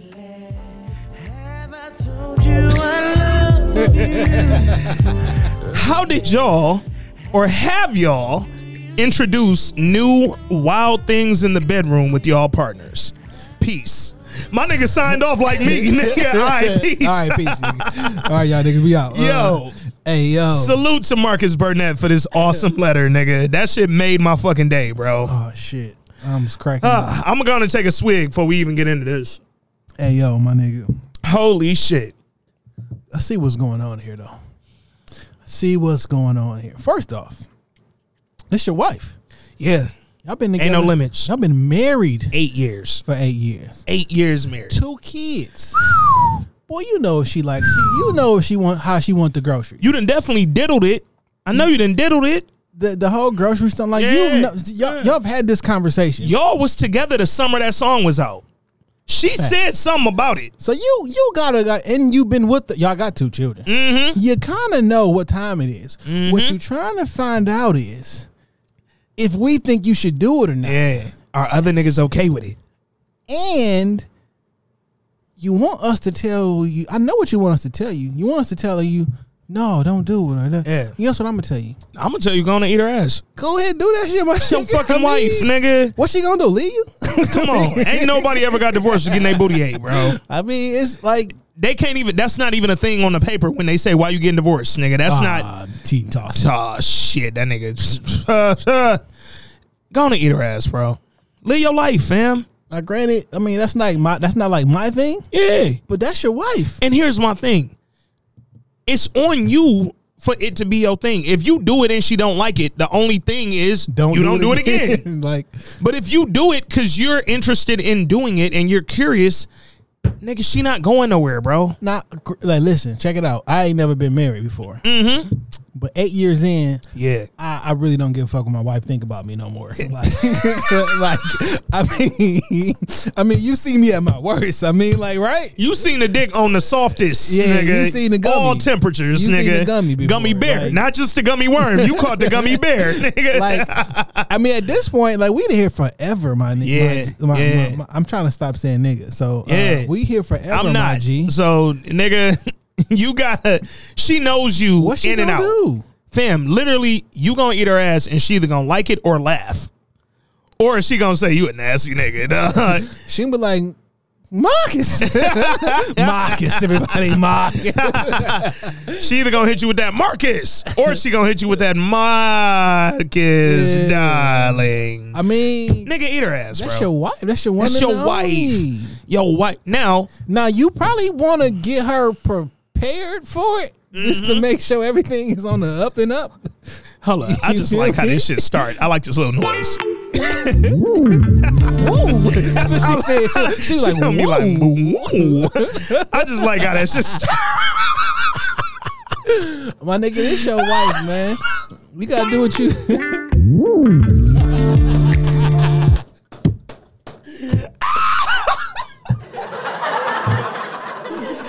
Holy shit. Holy shit. I thoroughly enjoyed whatever that fucking sound is, and I want all producers to find it. Next time I want to ruin the mood. Hey, my nigga, you got to do what you got to do, dog. So, look, he also said, my wife's kind of bashful, so I've been thinking about a delicate approach to this. I thought about having a conversation and asking directly if she'd be into it, but then I thought that would take away the suspense. I mean, ask her, mention a song, or, like, it's a way that you can. Janae Aiko gave you a whole song directly approaching this shit. Just play it. Turn it on. Have it blasting in the background. And then when that part come up, see if she sing that see part. if she sing along, nigga. Everybody know it. So if she like look at that and be like, that's so nasty, you probably don't want to fucking ask. I kind of feel I feel like no matter what, he should do it. I feel that you know that she's not gonna be with that shit, and you waiting for us to tell you to go anyway. And guess what I'm gonna tell you to do, though? Like, in all seriously, guess what I'm gonna tell you to do? Man, do that shit anyway. I mean, like, facts. I mean, she can say no. Fam, again, when you've been married for 8 years, trying some wild shit in the bedroom is a matter of whether she enjoyed it or not. It is not a matter of her leaving you.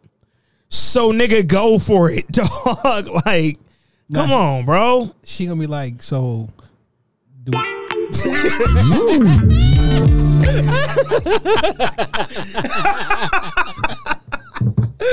Oh shit! Holy fuck! The name of this shit is about lately. To be, the name of this episode is gonna be lately. Nigga, I wish I knew how to spell.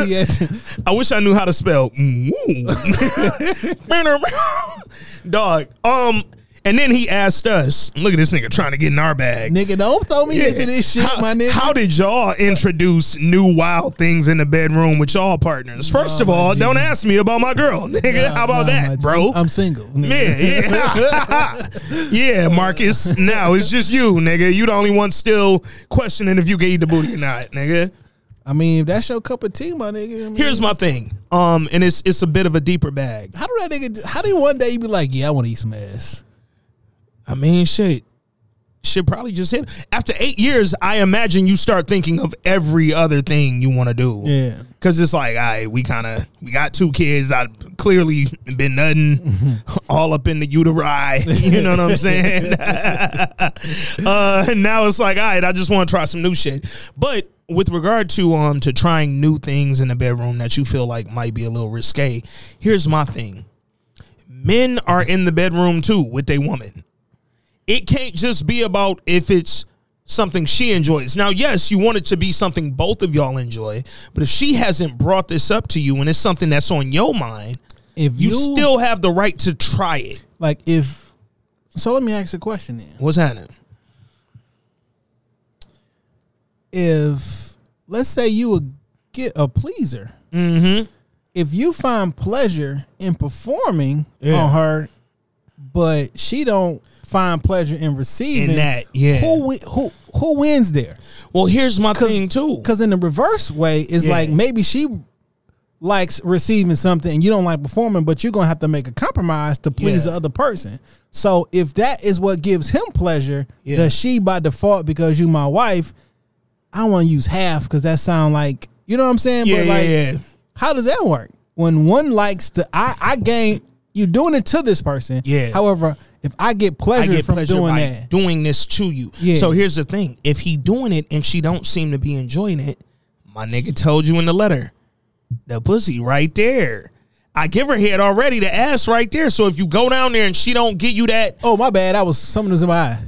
Oh man, babe, I was right here. I thought, let me try it, nigga. It was a wild night. Yeah, it was. You know how I get off that Remy, nigga. That Carlos Rossi, man. It's that Earl Stevens, nigga. No, really, the Earl Stevens though. That Earl, he need to create one that's not sweet, nigga. All 12 flavors of that shit taste like Kool-Aid to me, nigga. Yo. I can't drink them bitches, dog. Yo. It's mad cavities happening off the Earl Stevens. But there's a lot of other stuff happening off the Earl. Also true. But no, man, I think that honestly, I don't think it needs to be a long, drawn out, weird conversation, because that's the other thing too. It does ruin the suspense of you trying something new. And this is not like, if you wanted to, and this is just for example's sake, if you wanted to do it back there, like the actual act of sex, if you was trying to put your joint in there, you need to ask her if she's okay with that. You don't need to enter her, without, you know what I'm saying? Like, you probably don't, and I mean, if she's not okay with it, she'll probably stop you before you can get all the way in the joint anyway, but that's probably something that you might want to at least tell her you're interested in. Yeah. But if you just gonna take a swipe trying to see where she at, nigga. I mean, that's your wife, why don't you? I mean, y'all can be like, yo, what you think? Fam, you ever swiped your card? How quick is that? Nigga, in and out. Y'all seen the tip drill video, nigga? How quick Nelly swiped that card down on girl booty crack? Quick. If she like it, stay there. If she don't, swipe it. But there's some pre-production that needs to go into. Facts. You also need to eat the coochie for a while. No. I'm just saying, like, for that to be a pleasurable experience for you. Oh yeah. There's some pre-production that needs to happen. So you may want to have a conversation beforehand. Yeah, because she definitely need to go bathe, wash that whole thing down. Yeah, wipe that thing out. Yeah, clean it. Yeah, soap it. So I don't know. Cause you could. I don't know if you got a dirty wife. I don't know how your wife is. I don't know your wife.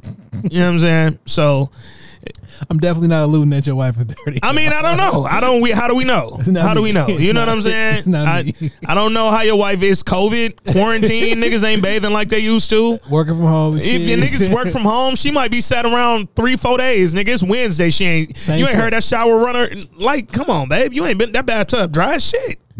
Like, come on, baby. I redid the bathroom. You ain't went in there yet. That's wild. So make sure she get tight right.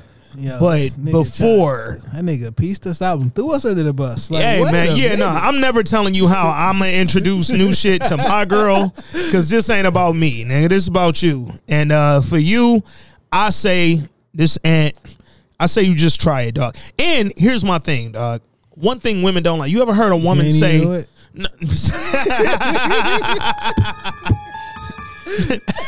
Carlos Rossi and Eric Champagne. You didn't even know. It's a horrible joke. It's a horrible joke. Oh, please.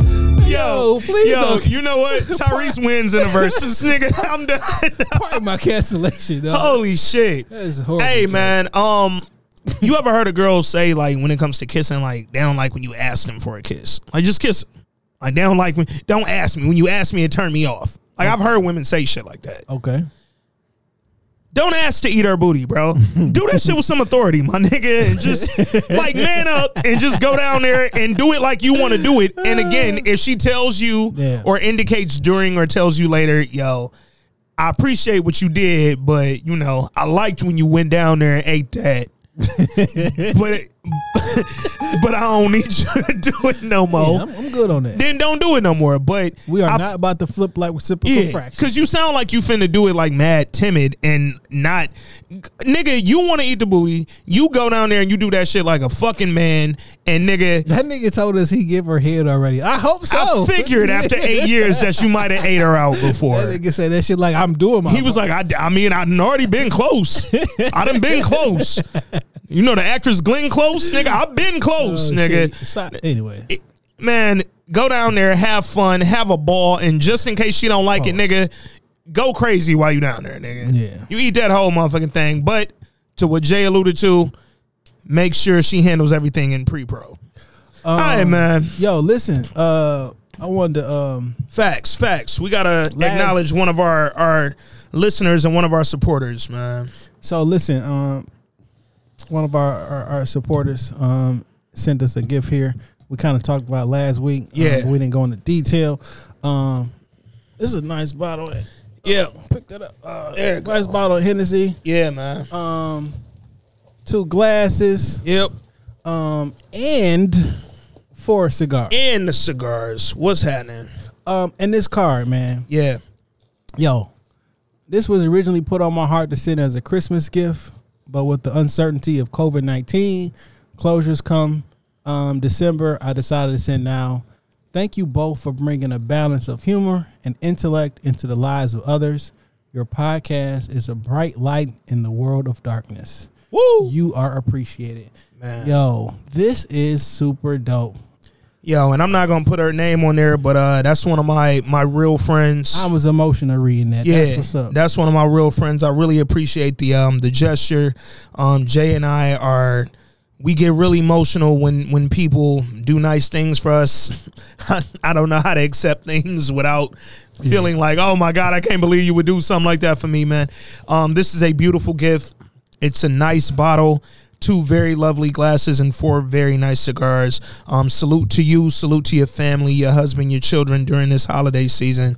And we really appreciate your support. Again, I'm not going to say your government, but I know you hear this, so thank you. And greatly appreciate I know you were worried, but no, don't fret. We have received it. I know you thought that it got caught up in that UPS scheme that's going on out here in these delivery streets, but we received the full gift, man, and we really, really appreciate it. So thank you. Their rep is great, actually, because this glass is tight as hell, man. That's funny. That's what she said. That's what she said.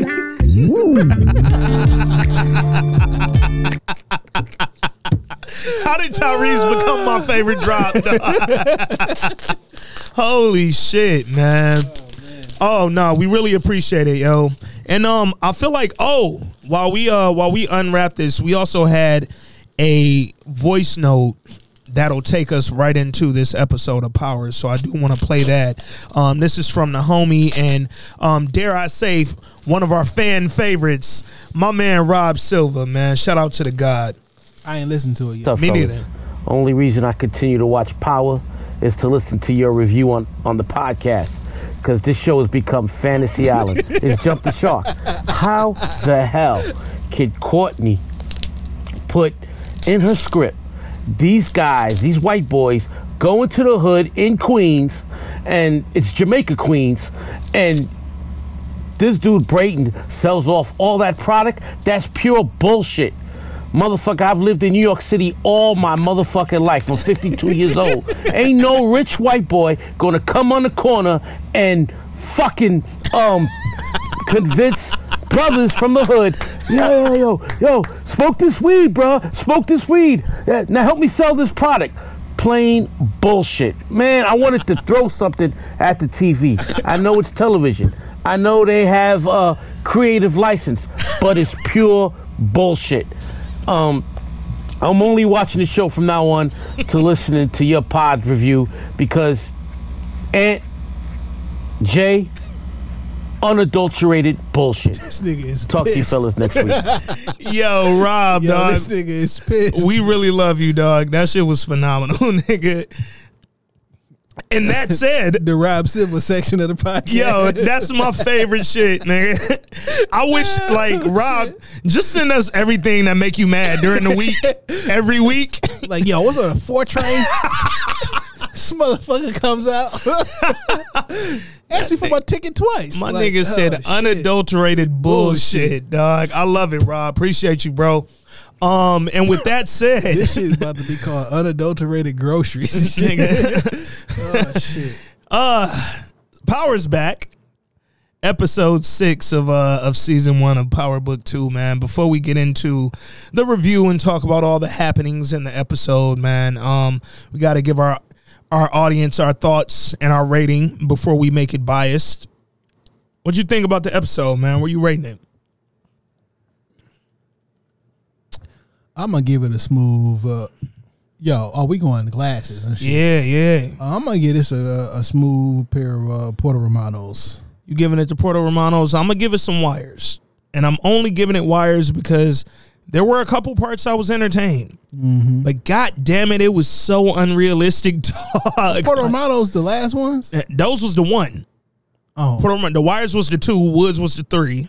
Oh, I might go wires. I'm gonna go wires, dog. It was a 2. I might even give it 2.5 wires, bro.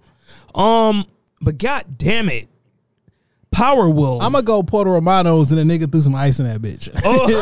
Nigga threw some ice on the Puerto Romanos to make it. It made it look like it was better than what they really are. Hey, and for those of y'all who still don't know the rating system, 1, your fault. 2, Puerto Romanos were the fake wood Cardis that everybody was rocking back in the day. Some niggas was rocking them as Cardi's. Some niggas was rocking them as Porter Romanos. Because they do make some good looking glasses. They made some great looking glasses. And they just weren't and gold. Yeah, they weren't the Yays.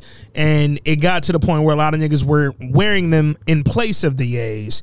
And that's why those is the ones, because they not quite Cardi's. Shout out to your cousin who finally found out what the Woods was. Yeah. Salute. She said the Charlo brother had him on the boxing match. Yo, he was icy. Them bitches was cold. He was icy. I was offended because you got your ass whipped by a Detroit nigga, and then you put the Cardis on. He ain't lose that first fight, bro. He 100% lost. He did not lose that first fight, and what's so funny was Whoop Dog's second fight. And when I was at the fight party, and I was like, yo, this nigga is not winning this fight. Yeah. And like the scorecard, and then like that's what I had. That's what you had. And we was at Mark house, and like it's a lot of shit going on. So we couldn't even hear like the announcers, but we kept seeing the score on the bottom of the screen. I'm like, yo, what fight is they watching? Yeah. Because I'm scoring this shit. I'm like, yo, he getting outboxed. Yeah. Shout out to Tony Harrison. I thought he won that first fight. He lost the second one clearly. Yeah.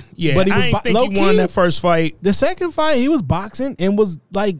So I think Tony looked better the second fight than he did the first one, but Charlo got them hands on him that last round, bro. Man, I watched that fight a few times, dog. He outboxed that nigga that first fight, but that's neither here nor there. Yeah. That said, man, we back on Power. A hot 2 from me, a hot 1 from Jay, 1.5 from Jay with the ice on it, and I'm gonna go smooth too, man. I'm gonna just say this. I'm happy to have a weekly show back for 5 more weeks. That's a fact. We're in uncertain times, and we're in that weird part of the season where a lot of like your main shows go on break for the holiday. Like SVU ain't coming back till January something. It's a couple other shows that I know are going to be on break on the main channels very soon. So I could appreciate Power coming back and giving us 5 weeks. It's going to take us into January, and that is probably my biggest positive from this episode. So if you didn't remember from episode 5 where they left off, the big plot was Davis and Saxe, Method Man and Saxe teaming up so they could get Tasha out, because they realized they put it together Tariq was the killer. So now we want to get Tasha out and figure out a way to arrest Tariq. And that's where the episode picks up. With them trying to like partner up and shit. I'm so frustrated with this is because let's just say Tasha gets out and they charge Reek with it. Mm-hmm. Reasonable doubt. Tasha could just say she did it. Facts. You can't try me twice for it. Yeah. Like, no, they got it wrong. I did it. Now what? Like, no double jeopardy. It's always going to be reasonable doubt. It's too much of a risk to do. Like, I don't get it. And I also thought me and Shorty was talking about this shit last night. How in the fuck is Saxe so adamant about, yo, we gonna put Tariq in handcuffs soon as I get his mama off? We arresting him right there at the trial. He still knows you were there. How the fuck do you plan on arresting him when literally if he says, yo, I saw you there, you cannot deny it? Tamika knows it. Put Tamika on the stand. Come on, fam. Or I can just track your cell phone. You know like any of that shit, dog. Like, and you literally, as the ADA or whatever the fuck he is, you cannot perjure yourself. So I think sometimes Courtney thinks this is 7th graders watching this. Man. Because that's how you gotta write. You gotta write as if 7th graders are talking to you and whatever. But like yo, I'm an adult. I'm smart. And I get it. Like, it's just some pure unadulterated bullshit, nigga. Shout out to Rob for that, man, because it really had me thinking like, yo, I don't really understand what Saxe's plan is, because once you put Tariq on the stand and you have him at trial, he's going to say, and y'all know Saxe was there too, so prove that I killed my dad when Saxe was also there to kill my dad, nigga. Like, literally, he was there to kill my dad, and I saw him. That's a fact. That's the one thing Reek hasn't lied about. And what's so funny is Saxe don't necessarily know that Tariq killed him. Yeah. And only reason Tariq knows that Saxe didn't because he killed him. You know what I'm saying? Like, The nigga got shot and you was there. You could have been the one who killed him. Yeah. I just don't really understand what his plan is. But that said, right now it seemed like him and Davis are on some, we got to partner up, team up, figure out how to get Tasha off. Because Davis' whole thing is, nigga, I don't lose in court. I win. And right now, me and you have clearly put together, no matter what, even if it wasn't Reek, if for sure wasn't Tasha. This is going to be a triple cross. Where you see it going? Method Man ain't about to hook up with this white boy for real. I mean, he already played him this episode with the 2-bit shit. But it was that real, though? I think so. Because I couldn't tell if that was just a part of the act. So I think the 2-bit shit was a part. I think that was Meth. I don't think Sax expected Meth to tell 2-bit about the whole whatever kind of immunity that he had, that where it was like, yo, nigga, I don't have to snitch. All I had to do was appear in court. Yeah. And I can go home. But it wasn't never explained that way, though. Yeah, it wasn't. They kind of left it out there. So I'm like, yo, maybe this is just a part of it. Like, they did it in a way to make it look like they fucked up, because they almost have to for Tasha not to get suspicious. Yeah, right? yeah. So I'm like, I think all of that was probably a part of the plan. It looked on watching us, it make it seem like, yo, he crossed them. Yeah. But I think all that shit was a part of the plan. Yeah, it definitely could have been. Right now, we still kind of, because with Power, you literally never know how they plan it. Yeah. But they were like, yo, we gonna fucking pick a jury. Tasha going to trial. We gonna pick a jury that look like Method Man, right? All fucking black and Hispanic people, all men or primarily men. And we gonna make sure that we get a jury who absolutely sides with Tasha. They gonna see a beautiful black woman, mother, single mother, widowed, and they gonna feel bad for her, and they gonna say, we can't put this woman in prison. That's who we gonna get. Meanwhile, the episode was called Good versus Evil, right? And they kept trying to, you know what I don't like when shows do? I don't like when they try to force like the theme of the episode on you. Like, don't make it deep. Like, you trying to press the deepness on me. They kept reiterating this whole good versus evil theme, but it started off with Tariq in school. Notice he was in class early. That was the first thing I noticed. Like, oh shit, the nigga sitting in there before class started by himself. And then all the classmates walk in there. And when before the classmates got there, Tasha called him. And she said, yo, Reek, I tried to take a deal, but Davis still feels like we can win this shit, so I'm going to trial.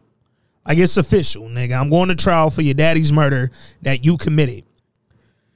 And she like, I don't really know what Davis' plan is, but the nigga think he can win. I think off rip, they start trying to like plant seeds of doubt in Tasha's mind, because you could see throughout the episode, she kept making that Naturi face like, wait, Davis, I don't know about this. Like, so they started it early. Smarter than you. Facts. But then he like, yo, Ma, I gotta go. I'm in class. Like, I'll talk to you later. So then the rest of the class shows up.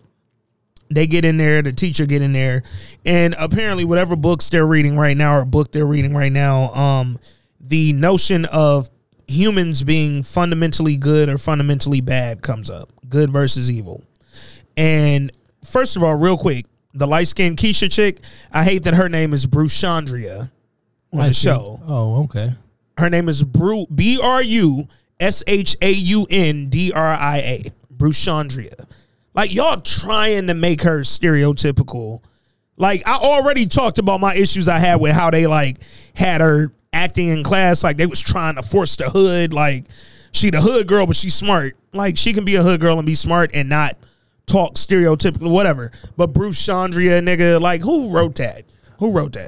I'm kind of tired of the very same narrative every single episode, which is that good versus evil. Yeah. Every fucking episode. This is the 6th episode in a row where they try to make us like Tariq. Yeah. Like, is he really good? Is he really bad? And he does that weak ass, I'm contemplating look. Yeah. Like, I get it. You know what I'm saying? We still watching, so like we've got over it to an extent. Yeah. But like every week though. And here's my thing, dog. I don't give a fuck whether Tariq's fundamentally bad or fundamentally good. The nigga's bad. He's a liar, nigga, and he killed his daddy. You killed your father. You don't come back from that. You literally shot your dad because he wanted you to go to school and have a good life. Because he cheated on your mama. And he cheated on your mom. And you got like 3 bitches right now. Literally. Who all resemble your mom and your dad's mistress. And not only do you know your dad has the best intentions for you, because you snuck in and heard conversations with him with nothing but the best intentions for you. Facts. Like, this is not like rocket science. Like, you're a piece of shit human. Yeah. So you're bad. And again, I don't care if it's fundamentally bad or just bad. You're bad, my nigga. But Lauren, one of Tariq's many girls in the show, she said something that was kind of interesting in this scene. She said, we construct our own societies and rules to keep ourselves from our fundamental nature. Some people are engaged, or some people are, damn it, autocorrecting fucked me up. I don't know what this word was supposed to be. But she said, ultimately, everybody's out for themselves. And I'm like, okay, you just described Tariq. Everybody's out for himself. He's out for himself. Tariq has been out for self from Rip, when he was hanging with Kanan, when he started fucking with Tommy. All this shit was, nigga, I'm just Reek. I'm out for myself. I think everyone is out for themselves. Yeah. And the reason I say that is, even if you're a person who goes above and beyond to do things for other people, right? Mm-hmm. The reason that you go above and beyond and you do things for other people is because you get an endorphin release when you are helpful to others. Because if it didn't feel good to you to help others, you wouldn't do it. Mm-hmm. So it's ultimately, even though you think it's about them, it's about you. That makes you feel good when you help others. Yeah. Like, everything that you do is about you. Yep. Even if you're a good husband, a good wife, a good whatever, in your brain, what it looks like to be a good husband, and if you want to be a good husband, it's about you. Yeah. How you treat the other person, it's never about the other person. Everything that you do in your life, it's always about you. Yeah. So by default, everyone is out for themselves. Even if that's for good, quote unquote, or if it's for bad, quote unquote, it's all about you. Yeah. Tariq is definitely one of the more selfish characters on this show. So I don't even know how he could fucking think that he's somehow caught in between this whole good versus evil thing. Like, no, nigga, you're selfish, not selfless. But that said, while they're having that conversation, they're again trying to allude to the whole good versus evil thing. And then we go back to Saxon and Davis. So they're trying to flip 2-Bit. Sax is basically trying to use 2-Bit to get him to say, yo, I know about Tommy and Ghost, but Tasha was never involved in this shit. I don't know Tasha St. Patrick to be involved in none of this. That way 2-Bit can fucking snitch on Tommy and Ghost and whoever. But the DNC nigga told Sax he could say whatever he wants, but again, he can't say nothing about James. Can't have the DNC looking bad. So sorry. He can flip on Tommy, but he can't say nothing about. And then he goes, I saw his fucking convo with Blanca when she arrested him. He ain't flip on her. So why the fuck you think he gonna flip for you? Sax like, nigga, chill. Like, I got this. So Sax go down there. He tell 2-Bit. First of all, let's kind of skip through the bullshit. How you feel about them trying to roll 2-Bit back in there? Courtney. I mean, we know. Yeah, she getting a pipe. To be perfectly honest, I like 2-Bit's character. And I think, I don't know who you about to get revenge on, though. Because, like, now what's your purpose? Because this is not Power. So it ain't about to be Tommy, because this is not Tommy's show. Ghost is gone. Kanan is gone. Like, everybody that you're in, like, who are you about to get revenge on? Yeah. Beyond this episode, 2-Bit literally has no purpose. Tommy's not on here. He's the only person you might have a beef with or a connection to. You killed your homie already. Spank is dead. The big nigga is dead that got killed by Dre. Yeah. The big dark dude, I can't remember his name for shit. But anybody you were Ghost is gone. Kanan's gone. Anybody you were connected to is gone. You said on the stand for show, I don't know Tasha. Unless he gonna fuck around and end up being the muscle for Tariq somehow to try to battle with Bobby Brown and shit. Kane. Which we gonna get to that in a minute. His name Kane, ain't it? Yeah, yep. Kane and Kanan. Be more fucking low about that, nigga. Y'all was trying to make that as obvious as possible. But I did think in general, dog, unless they figure out something that I'm not really seeing right now, 2Bit, that should be the last time I see 2Bit. And I know it won't in be. This version of Power. Yeah. Now maybe that sets him up to go into another one of the other or one of the, because what Meth told him, like, yo, nigga, you do what I'm telling you, you'll be back and slanging on the block by the end of the week. So maybe when he gets out, he does start looking for work and shit. He fuck around and might start working with Kane. He might get back to Queens and run into Kane, nigga, or run into Tariq, Like, you never know. But I also didn't like how they were trying to set it up, where they kept like making him mention Tariq in like the randomest way, like. So that's why I thought this was a part of the setup, because we need to get Tariq. Yeah, we need to establish that Tariq was in the game somehow, and they can use this. That's why I'm like, yo, this is just the part. It making it look like they fucked up, but like this is. But I felt like the way that they were introducing his relationship to Tariq, it was so weak. Like, oh yeah, I picked him up. I just need breadcrumbs right now. I gave him a ride. It just felt like, even when Sax was like, my nigga, you saying you don't know James St. Patrick, you got arrested with his watch on. How they planning that shit? And he was like, I mean, I don't know James, but I might have run into his son one time before. And it's like, how did you get his watch, my nigga? Like, I don't know. It just felt kind of weak, man. It was a weak little effort. But Courtney clearly has a relationship with the actor that plays 2Bit, so she's trying to keep him around. And I'm not mad at seeing a familiar face. 2Bit was cool. 2Bit looked like a bad guy off of San Andreas. Yeah, he has a very unique face. Yeah, I'm gonna say that. Like when they make the scowl, like, yeah, that's the two. That nigga face turns real PlayStation animated. 2. PlayStation 2 graphic face ass nigga. What else going on, man? Let's talk about Monet and them, dog. All right, listen. Let's get into it, man. All right, Mary. You started off with a spark when you started, but now it's just garbage. See, I wasn't even mad at Mary this episode. I thought she had a spark yesterday better than I hated her when she started. But that family is bothering me. It ain't Mary. It's the whole side of that. The quote unquote easiest emotion that people try to display on camera or film is anger or toughness, because everyone thinks they can do it. That's the sign. That's how I know when you can't quote unquote act. Is like when the only scene that they put you in are ones where you're talking tough, because it doesn't take a lot of skill to talk angry or talk tough. Now, if you were able to be caring and get that same information out different, I just don't like it.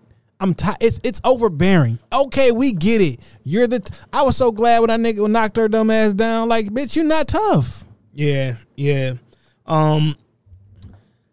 Let's start with the kids, man. Right now, Drew needs to go, bro. He's useless.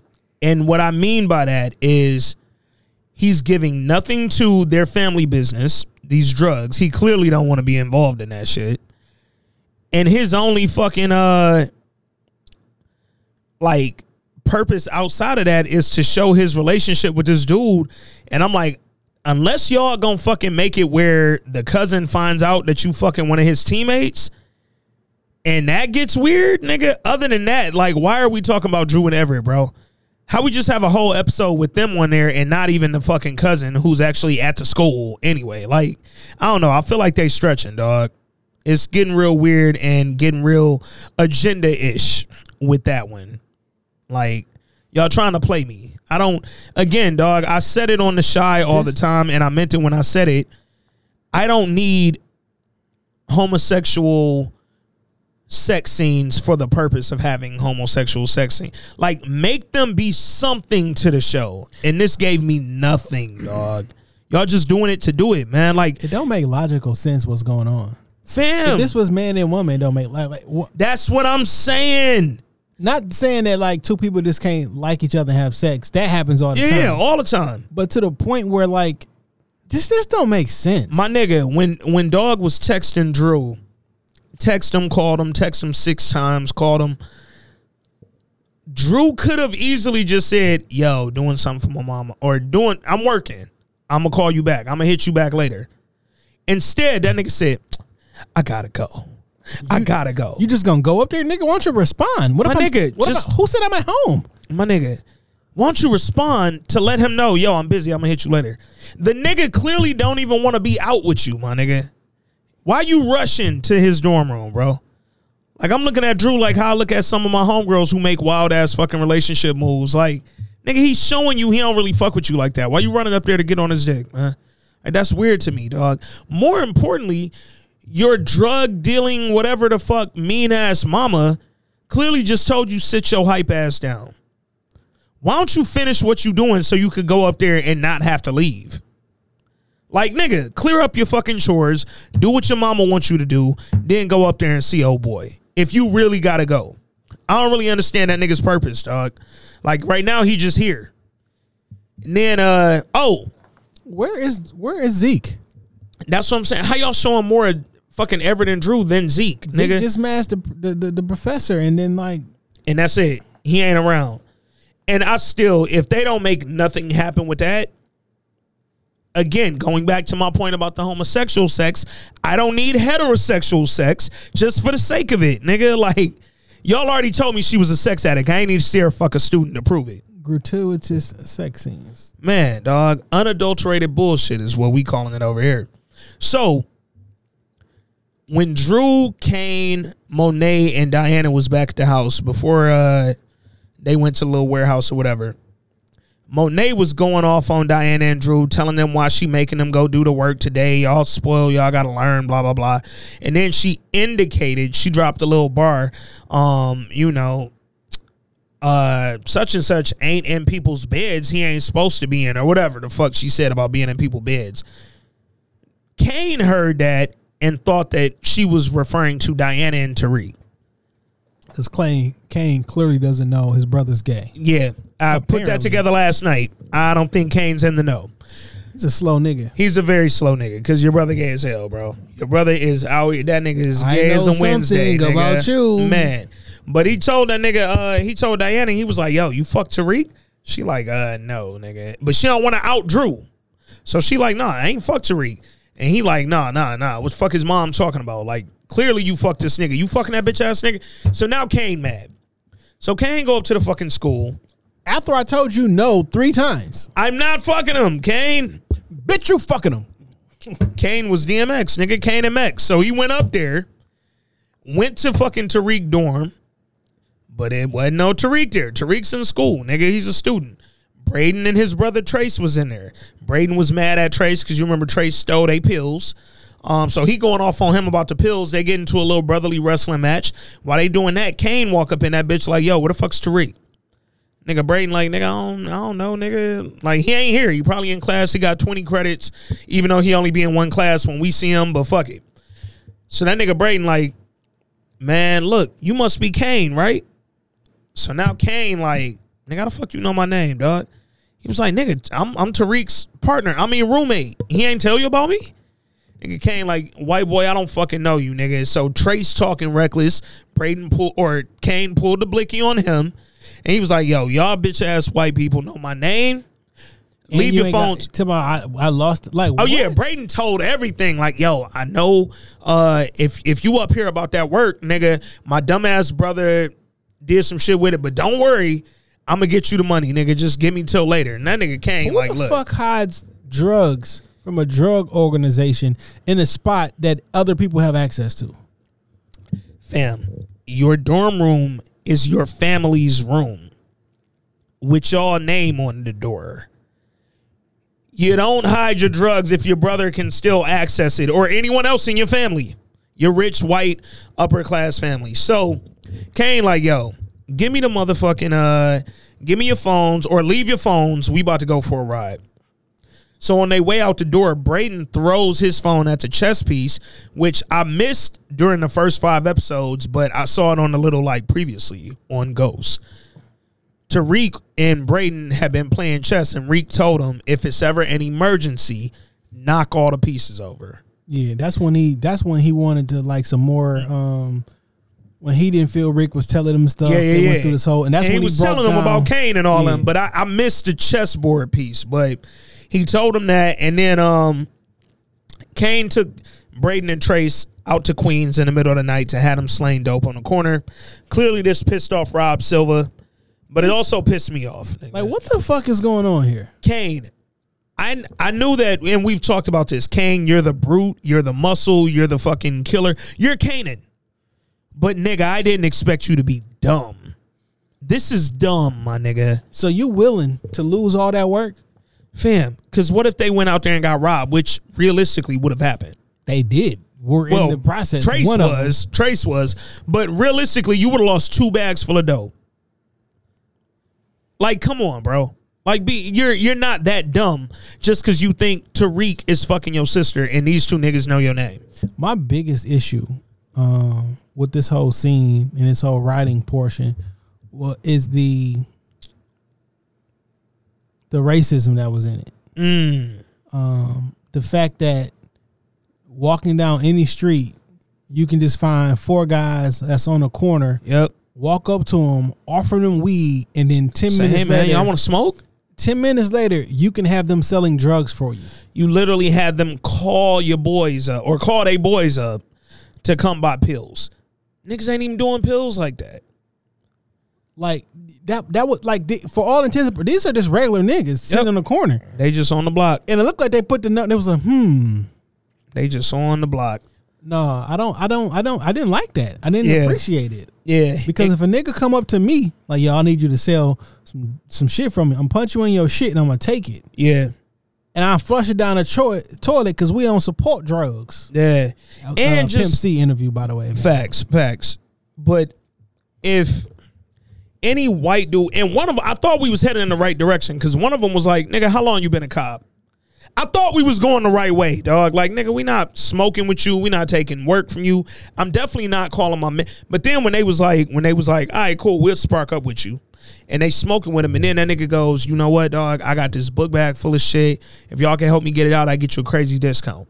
When they was like, you know what? Let us make a call. Oh, this nigga getting robbed. I'm like, oh, they finna rob the shit out Braden ass, boy. Line them up right now. I thought it was on. And next thing you know, they got a line full of people waiting on pills. Working for the white man. Come on, cuz. Dr. Umar is not pleased. Oh, my God, nigga. Gifts. Donations. All it takes is a little white brainwashing to activate the coon chip inside the average Negro. And Kane coon chip is officially activated because he lost his motherfucking mind, dog. On the other side of Queens, you got Trace standing in front of a bodega with a book bag. He only got the book bag on. Like, he holding the book bag in hand, full of drugs, trying to find a payphone, trying to do this, trying to do that. Fucking Braden gets all his work off. Trace can't sell shit. Trace see a Hispanic dude walking past him. He like, yo, you got a phone? I desperately need a phone, man. I give you whatever you want. I just need a fucking phone. Hispanic dude start talking in Spanish to this nigga. Gets kind of angry. Next thing you know, here comes another Hispanic dude. Next thing you know, here comes a third Hispanic dude. Now they finna jump him. Racist. Finna jump them. All of a sudden, mad Hispanics pop out the bodega, huh? Blacks and Hispanics, drug dealers and violent thugs. And so look, while they out there, Kane and went back to the corner and picked Braden up. Braden made him proud. Yo, I sold all the work. He like, good job. Give me my money. No, nigga. Just put my fucking life on the line. Also kept telling him I'm not scared of you. Literally. I did like how he acted when the gun was out. He kept Braden his composure. Now, I think that's going to come up later. Like, and I don't know how, but I feel like they were purposely showing us that Braden not scared of this shit they involved in. He not his brother. They also allude to the fact that, yo, I made my money on my own. This didn't come from my family. I loved it. Yeah. Trying to explain why a rich white kid would even get involved in this shit. So he goes, you in one of the best colleges in the country. Yeah. They keep calling it the Ivy League. So, and once you graduate, be on your way to make your own money anyway. Yeah.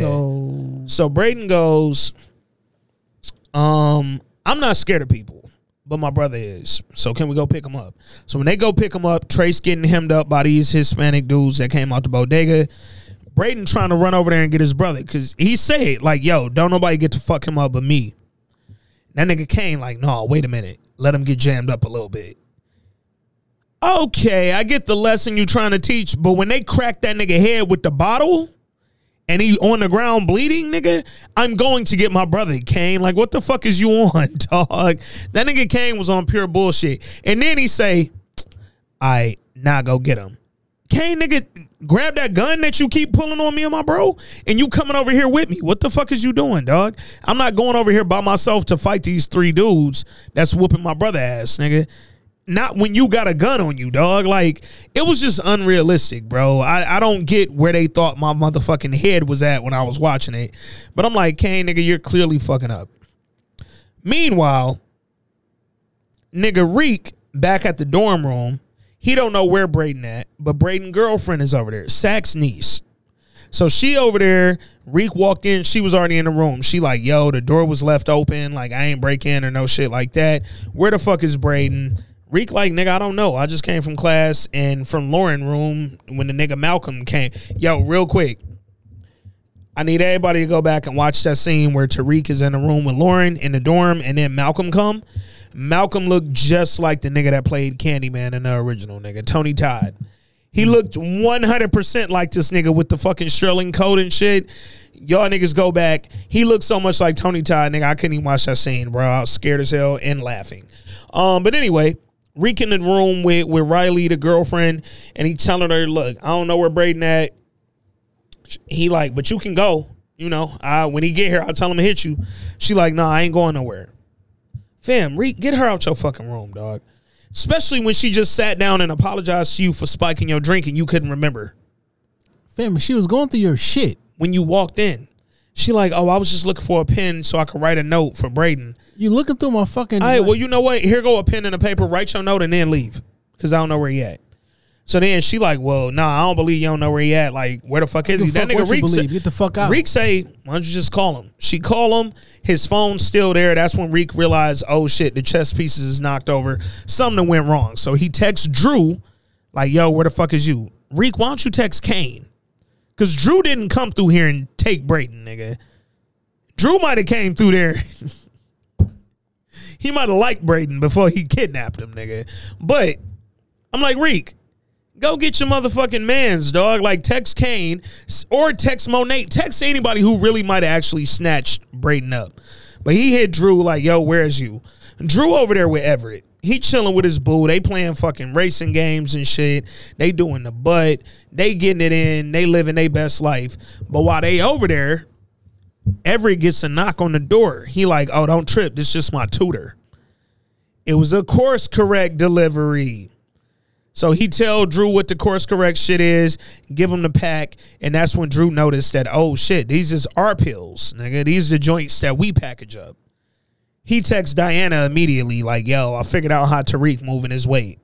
Okay. What the fuck? Diana like, nigga, yeah, that's cool, but mom looking for you, fam. He like, bye.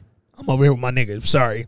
So Diana like, all right, look, Monet, don't trip. I'm finna go up there. I know where he at. I'm about to go get him. Monet tell him, nigga, you got 2 hours for you and him to get back to the crib. She go up there. She go to every dorm. Drew bring her in. He like, look, nigga, this how Tariq moving his weight. Nigga, Everett told me all about this shit. Basically, you use the app. You get on there. You place your order. They bring your shit. No trace. No nothing, nigga. He got a bunch of people moving the weight around the school for him. He charging them triple. So I really don't get how they short when he charging triple, nigga. Like, y'all should still have the money for them pills that Trey stole. But he been using the money for his mom's defense. Also a fact. So that's right. You right. He giving a cut, but the other 2/3. You right. Good shit. So he tell Diana how the course correct shit work. And Diana like, all right, well, look, you got 2 hours to get home. I'm about to go. I got a move to make. She go to Tariq's room. Now, this is where Reek pissed me off. This is where Reek was on some young boy shit. Diana come to the door. He in there with Riley. They playing chess. They waiting on Brayden. He go open the door. He immediately like slides out and closes the door real quick. She like, you got somebody in there? No. Fam, my roommate's girlfriend is in there. We don't know where my roommate at. I think your brother might have took him. I mean, that's where you should start. Fam, like nigga, it's over drugs. Who the fuck cares how I'm selling it? Or just ask me. I'm not fucking in here cheating on you. I literally think your brother kidnapped my roommate over some dope shit.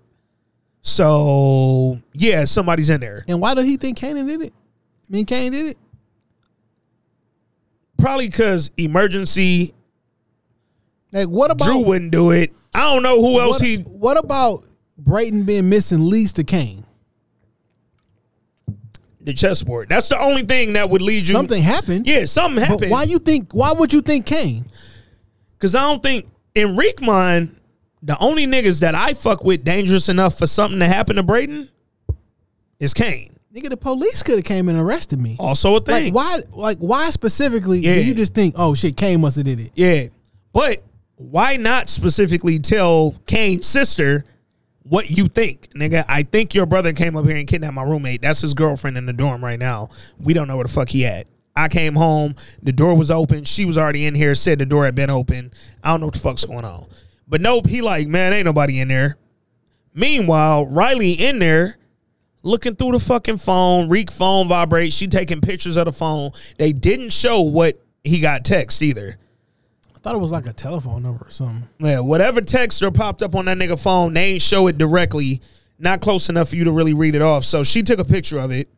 And then she dropped the phone nervously. So Diana heard that shit. She goes, oh, ain't nobody in there, huh? That must be that bougie bitch from the party. And it's like, Reek, just tell the truth, bro. He like, man, I need you to trust me, and I need you to not tell your mama about Course Correct. Clearly, she's going to tell her mama about Course Correct, and clearly she don't trust you, my nigga.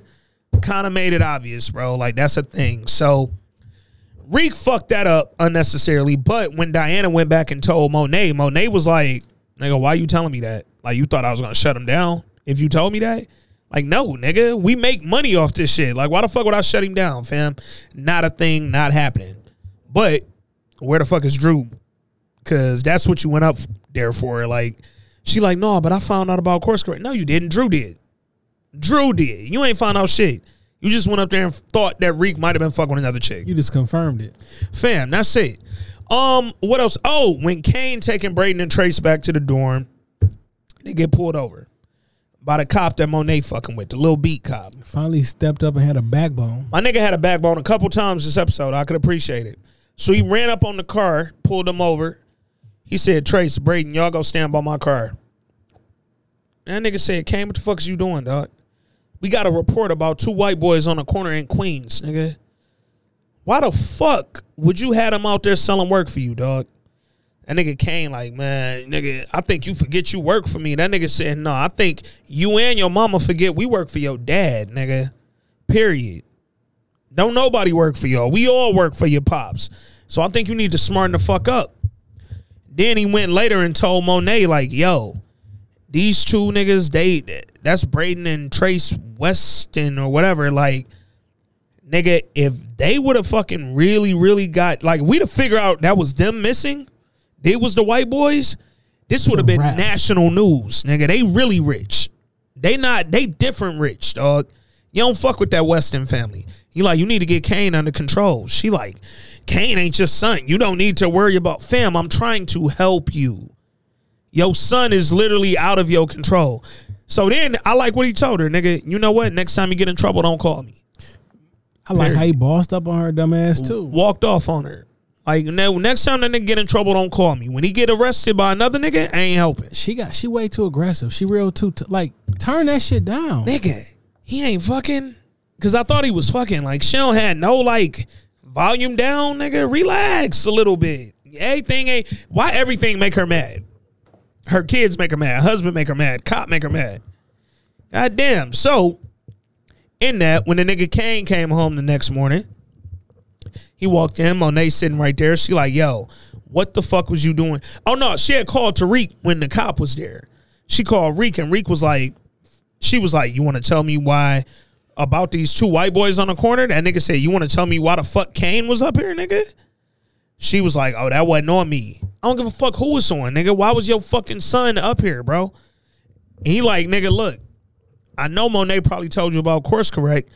So you mad? You gonna quit fucking with me? She was like, no, I actually think this shit's smart. Nigga, Reek like, all right, well, look, we gonna keep it going, but I need you to keep Kane away from me, nigga. That nigga can't come up here. She's like, oh, don't worry, he won't be back. So Kane come back. She like, fam, you could have blew the whole operation last night. What the fuck was you doing? They get into an argument. Kane start telling her like, fam, this is all dad shit. Also, the conversation she had with B Cop, he was basically saying like, yo, you a woman and that's a man. Facts. He out of his adolescence. He's a grown man. It's certain shit you can't teach him, and it's certain shit that you just can't. Like, if you let me off the leash, I can handle this shit. Yeah. But she tried to hold him, and he was like, well, fuck it, don't call me no more. So now, to your point, while they having this conversation, I'm like, yo, this nigga grown ass man. How the fuck you gonna tell him what to do and what not to do? Yeah. All that I say this all the time, man.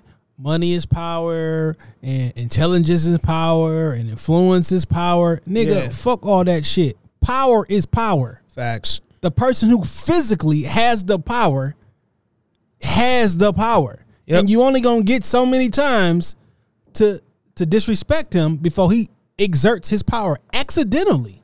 Yeah. That nigga was very and everybody, the brother and the sister, all like, oh my God, we can't yell at my. So they run downstairs like, what's going on? What's going on? And then nigga Kane got up in Diana's face because he still thinks she fucking Reek. So he's still mad about that. So he like, yo, nigga, I went up there to teach a little bitch ass nigga a lesson. Da da da. Then Monet grabs him like, don't talk to your sister like that. He throw Monet to the ground. Yo, if I'm in a fucking argument and move, like, that's just natural reaction. Move. You got to learn how to move around a fucking man. You in the streets. You know you can't do that shit. I'm not saying it's right, but like, if a nigga ain't never saying you throwing your fucking mom on the ground is right. His reflection, his reaction needs to be like that because that's the type of nigga he is out in the street. Yeah. If a nigga touches you while you interacting, that's your natural reaction. Yeah, back up off me. Back up off me. Yeah. Nigga, back up off me. So he told Monet, hey, back the fuck up. But now she on the ground looking stupid. She down there like, what the fuck? I can't believe you just threw me down. Like, oh my God. When a motherfucker let you know, I've been letting you control me. Facts. Nigga, you not in control. Power is power. Facts. I get it. You can influence the nigga with power, but that shit only works so long. Yeah. And, I mean, honestly, dog, she's very, in addition to Monet talking at all her kids crazy, all three of them, with Kane, she's very, I don't want you involved in the business. I want you to be the muscle. You too stupid for anything else. She's very obvious with that, with how she uses him. And she told him that. Episode 1 or 2, she said that straight up. Like, nigga, you do this. You beat up niggas and shoot them. That's your job. I don't need you to go beyond that. So my nigga is naturally, especially as the oldest son, trying to do his own thing. So when he threw her to the ground, he realized like, oh shit, this is my mom. My bad. And he reached his hand down. She was like, nigga, get the fuck off me. She's like, as long as you live under my roof. I thought you were like, well, nigga, I'm gonna fucking live here. I actually think it's very weird that he lives there. The other two seem a little younger, maybe. Side note, this is the first episode that we actually found out what they sell. Yeah. Coke, pills, and weed. Yeah, like they always never talking know. about the business. Yeah. But like this is the first time we found out what they actually sell. Yeah. Other than the pills, because Tariq was pushing. Well, yeah, we knew they had the pills, yeah. But we know they got bricks and we know they got pounds. So they really in that business. They deep in there. They got a warehouse, or what she say, we going down to the club. So all right, y'all got some shit. Y'all getting y'all ghost on. Which leads me back to my whole thing that I had a problem with during the first 5 episodes. How the fuck have y'all been operating this business in Queens? They dad been locked up for 10 years. He got 15 more. He clearly got locked up on some shit related to this. I think these niggas are small time. Man. How has this shit just been happening in Queens and y'all wasn't even like the Tejada family wasn't even one of Ghost premieres? Like, because come on, man. They probably getting work from one of the premieres. Like y'all not up there because old boy in jail. Yeah. Like you just a wife. Yeah. I don't mean that. Yeah. Not disrespectfully, man. But again, one thing Kane said that wasn't a lie. Nigga, all this shit is dad's. Like, I hate to be the bearer of bad news, Mom, but all this shit is fucking dad's, nigga. So let's keep it real. So then Kane go to see Pops. Went up to the prison. Went to go tell his dad what happened. Like, yo, man, I think Mom losing control. She getting emotional. She letting Diana and Drew do whatever the fuck they want. Diana fucking a little nigga we selling with. Like, come on, man, this shit getting bad. And that nigga Pops tell him, look, out there, your mom is me. And here I'm me. But out there, she is me. She runs shit. So you got to listen to her, nigga. You got to fall in line, bro.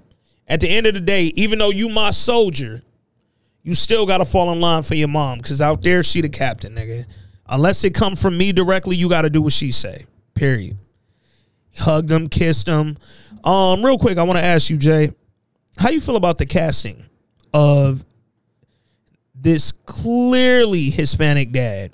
I don't understand it. And these clearly black children. Nigga. I don't get it. Drew, the only nigga that can fit in. Drew, maybe. And even Diana has moments where I look at her and I be like, if you told me she was like fucking Dominican, I might roll with it. This nigga Bobby Brown ain't Dominican. He not nothing. He not Puerto Rican. He black, bro.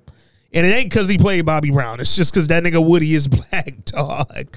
But, them niggas hugged. Hey, salute to Woody, too, for the little, when him and his dad was speaking and they kept jumping in and out of the Spanish.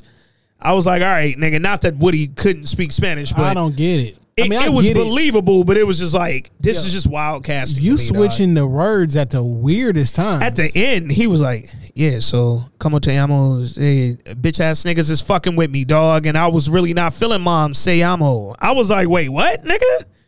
Nigga got weird, but Dad told him, like, relax, fall in line, do what your mom say. And then he hugged him and kissed him. That nigga Drew leave. Then Dad looked at one of the COs and he gave him that eye, kind of little head nod to that nigga, like, yo, go do y'all thing. Next thing you know, the COs jumped Drew. Or, I'm sorry, jumped Kane, not Drew.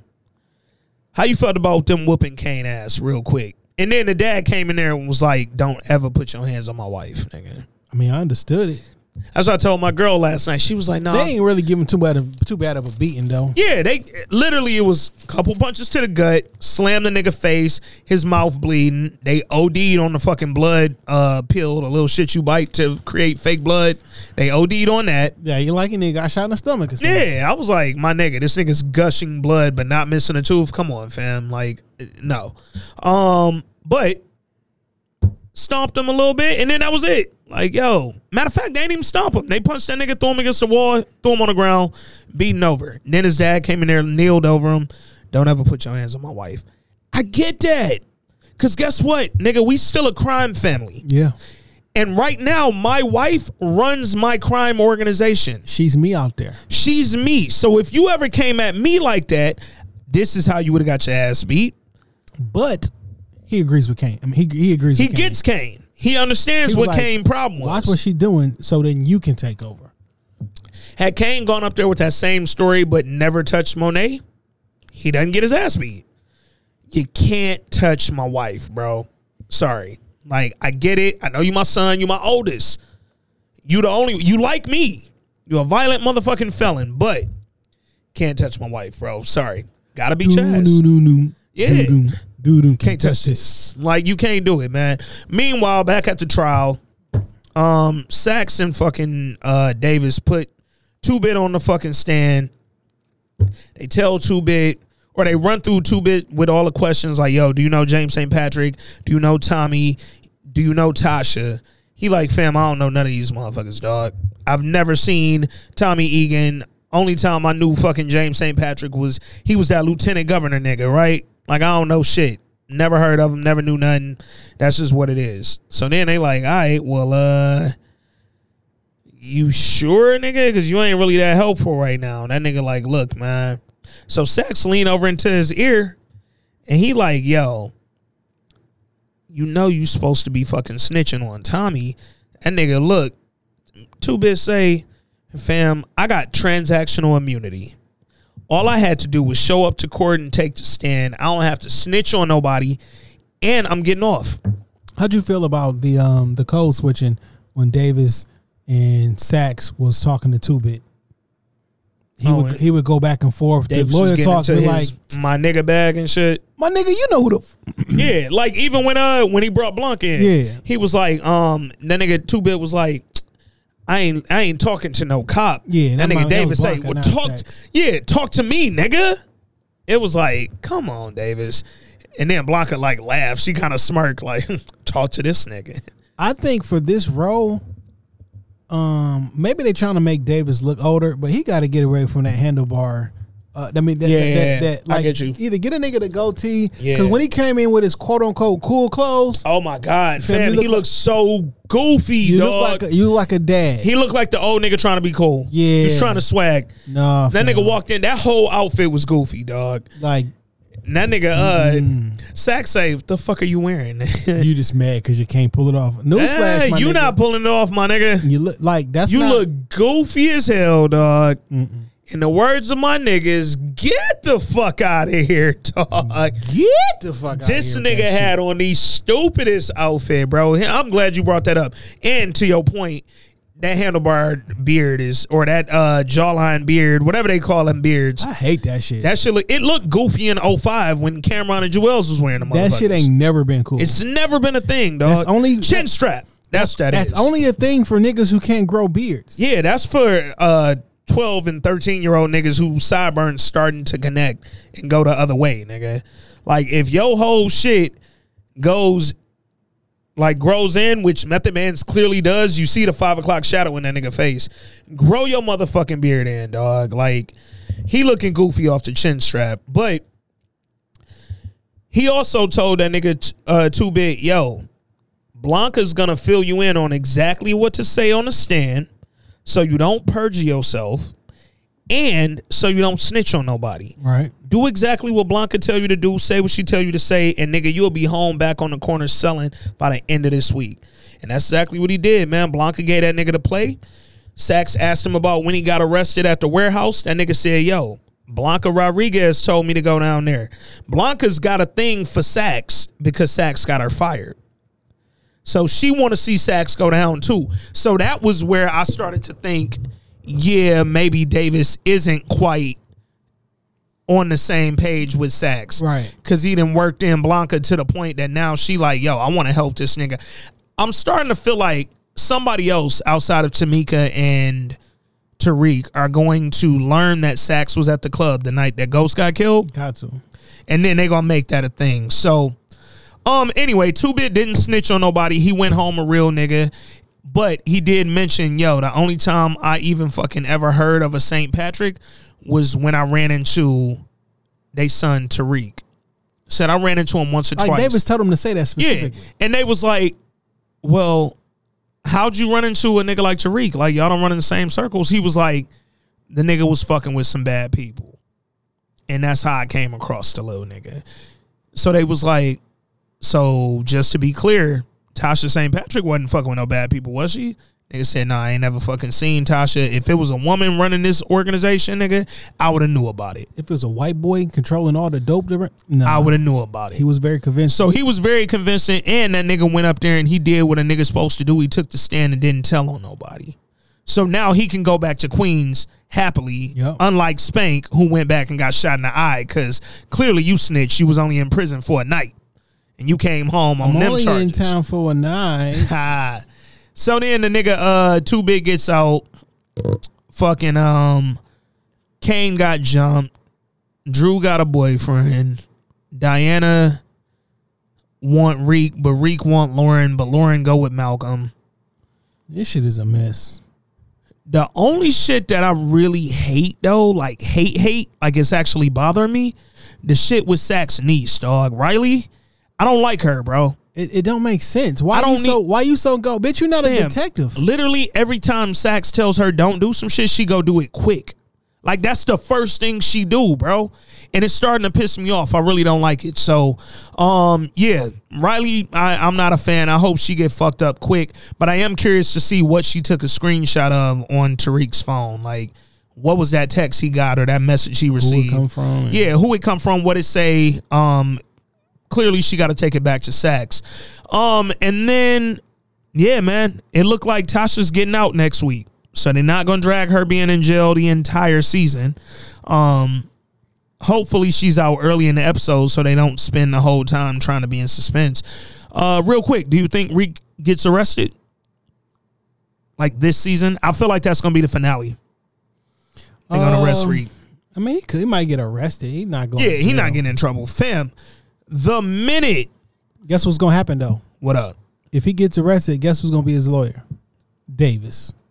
And then Davis is going to get him off. Facts, because Davis don't lose in court, which they keep telling us. Davis say, nigga, I'll take a mistrial. A mistrial ain't an L, nigga. And guess what? Now that I just said that, bam, we just put together how Reek gonna get off. The mistrial is gonna come when he reveals Saxe was at the club that night. Boom, mistrial. Davis gets a win. Reek gets off. Saxe goes to jail. I don't know if all that's gonna happen in these last 4 episodes, but it's gonna happen, man. And that was it, man. It was a cool little episode back. Unrealistic as fuck. That whole fucking part about Brayden and Trace with Kane was just completely unrealistic. Courtney, y'all gotta stop playing us. We not dumb, man.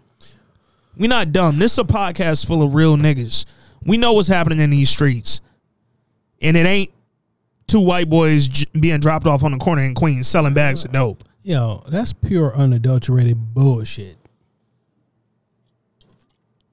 And Bath and Body Works, nigga just emailed me and told me some of my candles, we can't send them to you because they gone. Wait, what? They playing the online niggas. Update to your recent order. Just want to let you know that we're making extra credit. Your order, blah, blah, blah. Some of the candles couldn't make it, so they just sent me a 20% discount for my next online order. Wow. No, nigga, make that next one. I make $9.99. I need my whole thing. The fuck? I need my whole thing, nigga. I don't want a discount. I want 20% off $9.99. Like what the fuck? I want what I paid for my fucking candles, man. But that said, did you watch the preview for next week? I did not. So in the preview for next week, it looks like Kane never came back to the house. Like he kind of went off and did his own thing. So they show him masked up with like at least 1 or 2 other dudes running in a room robbing some niggas. He probably robbing his family. Probably one of their little spots. But he robbing some niggas. There's some niggas in there counting cash, and then Kane and whoever he with come in there masked up. They got the guns out. And then they show Diana like, you still ain't talked to Kane, talking to the mom and shit. So like this shit is called Power. So now they about to, well, actually it's called Ghost. But playing off the Power theme, it's about to be a power struggle between Kane, the oldest son, and his family, essentially. Because he probably going to ride one of their spots, take the money, go get re-upped, and now he going to start selling and be in direct competition. Yeah. Where you think they go with Reek and these little like love interest? Like either do it or don't. Like I see them trying to set up the like Tasha and Angela play between Lauren and Diana. Like Lauren is Angela and Diana's Tasha, but they not doing enough with it. He got more chemistry. I can kind of see him having more feelings for the other girl, the Lauren chick. Who Instagram is amazing. Yeah, facts. But like, I don't see the connection with Diana. The shit with Diana is on Diana. We saw it episode 1 where he went to their house. Diana was grilling that nigga from the rip. But he never looked like he was trying to do that. And I know they kissed that one episode when her and Drew came up to the school, but it was like, nigga, she walked in the room and sat on his bed. She kind of propositioned my nigga. But Lauren got a boyfriend who looked like Candyman, so that could be a thing. I don't know, man. I don't really understand this season's purpose just yet, and I feel like 6 seasons in, or 6 episodes in, I should. So I mean, there's a whole nother plot line with the 2 professors we don't care about. Fam, are they even coming back? Because this week we only got the one professor, the chick. There's a whole plot line with Zeke that we gotta explore. Yeah, it's a lot of shit to unpack in 4 more episodes. Yeah, it's a 10 episode season, right? Yeah. It's 4 episodes left. They literally got 4 left to start wrapping some of the shit up. So we're either in for a wild 4 episodes, or we in for some of the most unrealistic shit that we've ever seen on TV, man. Pure unadulterated bullshit. Facts. So with that said, man, you watching anything interesting, dog? What was that show you said watch? The Flight Attendant on HBO Max. Oh, it was the Flight Attendant. Flight Attendant on HBO Max. I started. I about to text him like, no, it's like 1:32 o'clock. He probably was up and shit. But you already know. I'm like, I ain't about to text this nigga that's late. Man code and shit. Facts. Only nigga who don't respect that is Weezy, man. Weezy hit me because he know I'll be woke. That nigga Weezy hit you like 4 a.m. Like, yo, nigga, you What's seen so these funny? J's? It was two different nights. I'm like, oh fuck, because I be up late as fuck too. I'm like, man, fuck. It was Flight Attendant. Cause it was like a white person on the front. Yeah. Like that don't mean it nothing. Ain't culture. Yeah, and I was like, I thought it was like something cultural and shit. No, I started to watch that shit too. I'm like, I think this is it. But it's Flight Attendant, and then now the other shit, Mad Dogs. Yes, that's the wild. That's on Prime. That's, I mean, it's set in Belize, so it's cultural enough. Watch The Undoing. Let's talk about that real quick. How you feel about the finale? I did get in The Undoing. I'm glad I was okay with the finale because I'm glad they didn't do no cliffhanger shit or not really tell us what happened. They told us actually what happened and who did it. I kind of wanted the nigga to kill himself though. I did want him to jump off the bridge, but I think him not jumping was them like reiterating like, no, this nigga's a real sociopath. Like he only got up there he thought that was gonna get her to come love him and like show him love and shit and get the son to be, because you saw how the son ran over there like, Dad, you can't. He wanted that from the wife. I thought he was gonna jump. Yeah. And the son was gonna like be attached to him. No. Oh. Be like attached to him and fall with him or some shit like that. That'd have been lit. And that's just been like some tragic shit. I tell you what. I thought the son did it though. With The Undoing. Spoiler alert. And spoiler alert, if y'all ain't seen The Undoing, the daddy did it. I was really like, yo, did moms do it? Oh, so shit, here's the did thing. Daddy do it? A lot of people were pissed at the finale, like, oh, it should have been the granddad, or it should have been the son, or it should have been. But for me, I was like, yo, that's what let me know how good the writing was. Y'all had us convinced somebody else did this shit. Y'all told us 5 episodes in a row the dad did it, but left them little droplets that it might have been somebody else, and we went with it, dog. The lawyer who said he didn't like a killer, he was like, yo, I'd be surprised if you didn't do it. Yeah. You know what I'm saying? And in order for you not to do it, you got to be really stupid. Yeah. And you seem like a really intelligent man. Hey, salute to the actress who played that lawyer. The black actress who played Hugh Grant's lawyer. She's British, by the way.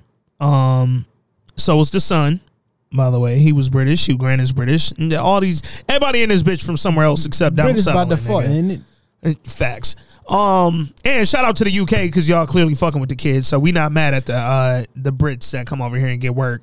But that actress killed it, nigga. She was convincing as fuck, dog. I'm like, yo, I can't. She was like, because you ain't hide the fucking weapon. Man, you see that anger in her? Like, dog, she literally looked at him like, you're as stupid as I thought you weren't.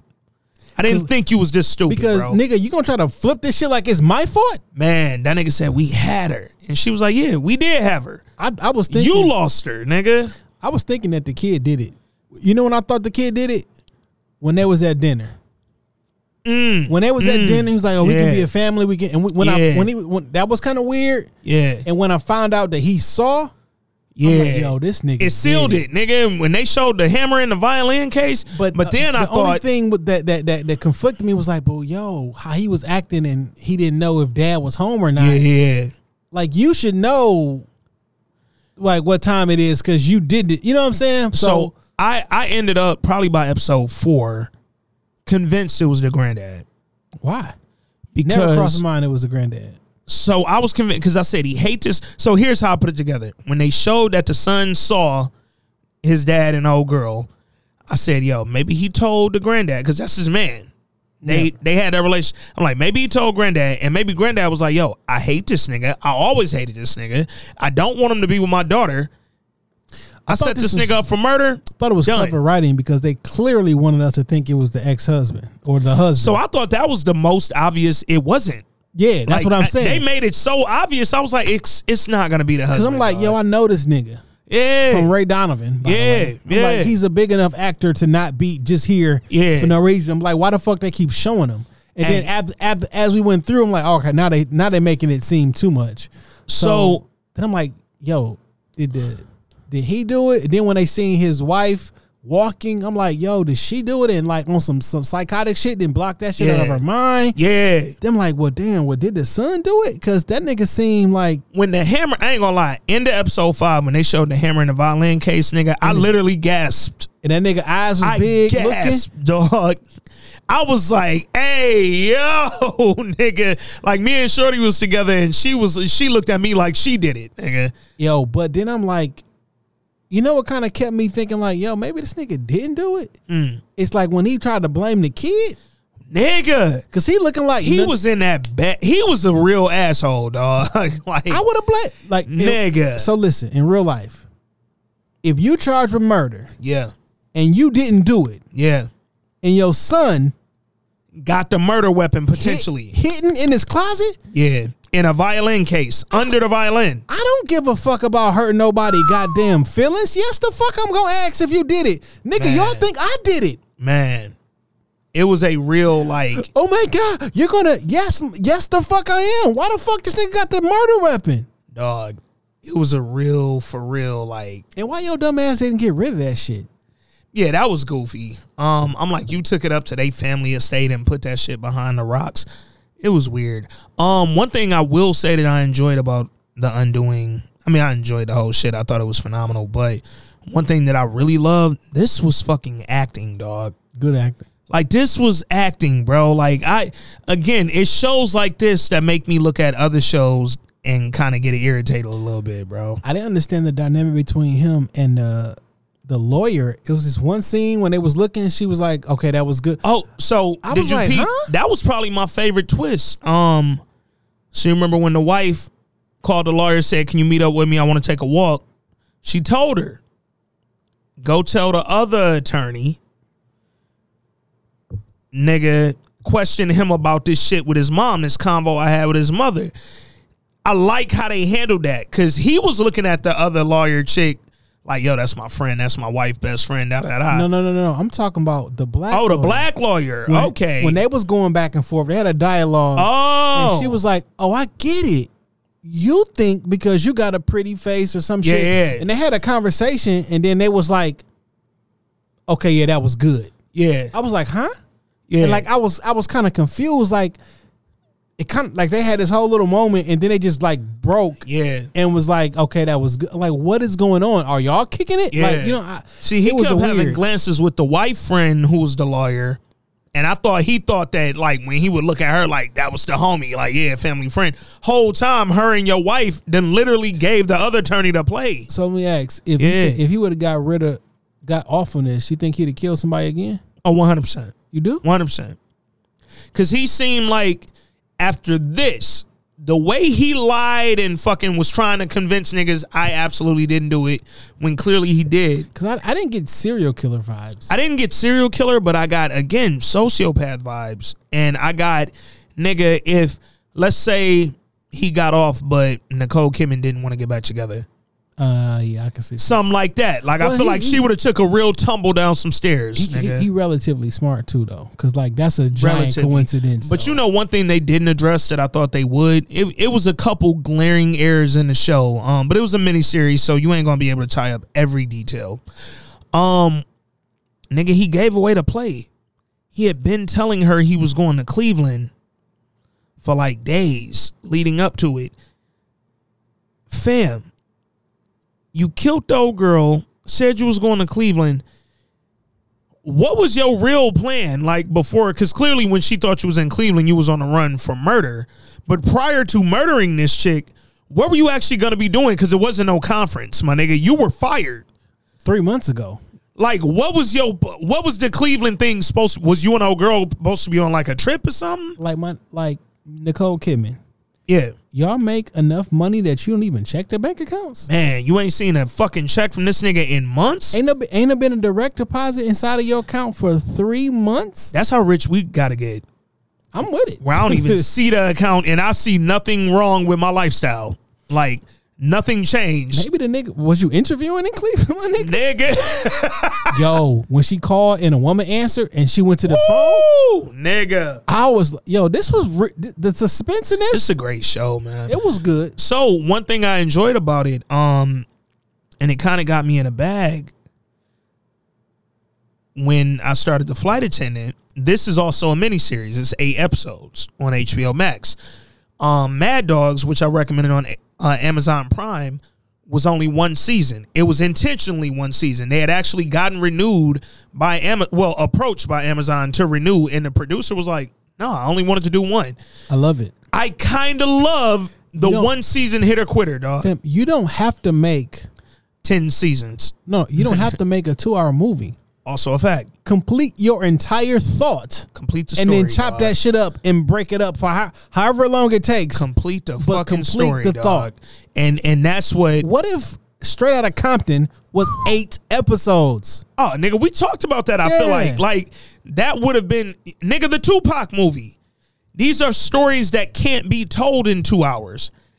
But if you break them down into 8 episodes and stop, I mean, we got you can give me a whole thought. Whole story. New Edition was like that. They did that. That was a good. Like 4 episodes, right? That's how you supposed to do shit like this. 4 episodes, like 2 hours each. Nigga, we got all this content, but it's broken down in enough that y'all made it digestible, dog. And with this, I felt like what made it so fucking good was you can't walk away from this saying, you know what? I mean, you can, but you would be kind of begging. If you walked away from this saying, I need more. You didn't need more. This story was told and it was ended. I liked, nigga, what's my other shit that I watched over the summer? What did Nicole Kidman do for a living? You said what? What does she do for a living? She's psychiatrist. Psychiatrist. So that's what had me thinking it was her. I thought it was gonna be one of them like flips of like she is shrink, but actually she don't realize she out her mind, nigga. Cause that her walking on video was wild, nigga. Like that's some other shit I loved. At the end of every episode, they had you thinking it was somebody else. Every single one, dog. Good writing. That was a good show, man. I enjoyed The Undoing. If we spoiled that for anybody, your fault. You shouldn't have listened. You 2 hours and 40 minutes in. Facts. Something I started watching the other day. I'm only a few episodes in. It's only 8 episodes available, but this is all 8 episodes of the season. I don't know if they're going to have another season or not, but all of the episodes are available. Also on HBO and HBO Max. The Industry. If you watch The Undoing, you might have seen The Industry like preview or like little like ads and trailers and shit come up before or after The Undoing. It's about a black college grad taking an internship at a prestigious investment bank in the UK. She over in London. And basically it's her experience with all the other interns because at the end of the 4-month internship, they give away like a handful of jobs. And it's like this super investment firm. You get a lot of money. I'm only a few episodes in, but I'm going to say this. If you thought like I did that it was just about like some boring investment bank shit, because I was kind of hesitant to watch it. I'm like, I don't really care about the numbers and all that shit like that. It get wilder than I didn't expect them to go where they go. Now, for some, it might get a little too wild. I'm going to say that. But in general, it's got my interest. So I'm not putting my stamp on this one. There was a Euphoria episode or some shit that happened. I was getting to that next. So I haven't watched it, though. I haven't watched it, but literally everybody said it was great. It was like a full episode? It's a full 1-hour episode about Rue. Yeah. Rue. Why can I not think of her fucking real name? God damn it. But it's about Rue. And it's called Euphoria something something Rue. So apparently they're going to have one of those, I think, about each of the main characters of the show. So I think it's like 4 or 5 of these coming. But the first one was about Rue. Weekly, though? Not weekly. So I think they just randomly dropping these whenever they feel like it. But literally everybody who watched said this Rue one was perfect, nigga. They said this shit was good, so I'm gonna get into that. But check that out. Check out The Industry. Let me know what y'all thoughts are. I'm not putting my stamp on it because I'm not done with it yet, but it is interesting. So watch that on HBO Max. Go check out The Flight Attendant. Catch up with The Undoing if you haven't followed that, and go check out Mad Dogs, man. I want to be able to come in here every week and try to give y'all something to watch. One of the homies on the podcast page on Facebook, salute to her, I ain't gonna put her government out, but she said check out Utopia on Amazon Prime. And then a lot of people jumped on her comments and said, yeah, Utopia was great. So I'm going to get into that. Utopia, Amazon Prime. I'm gonna check that out. I'm gonna tap back in, let you know what my thoughts are, man. Final words, bro, before we get out of here. Send me my damn candles.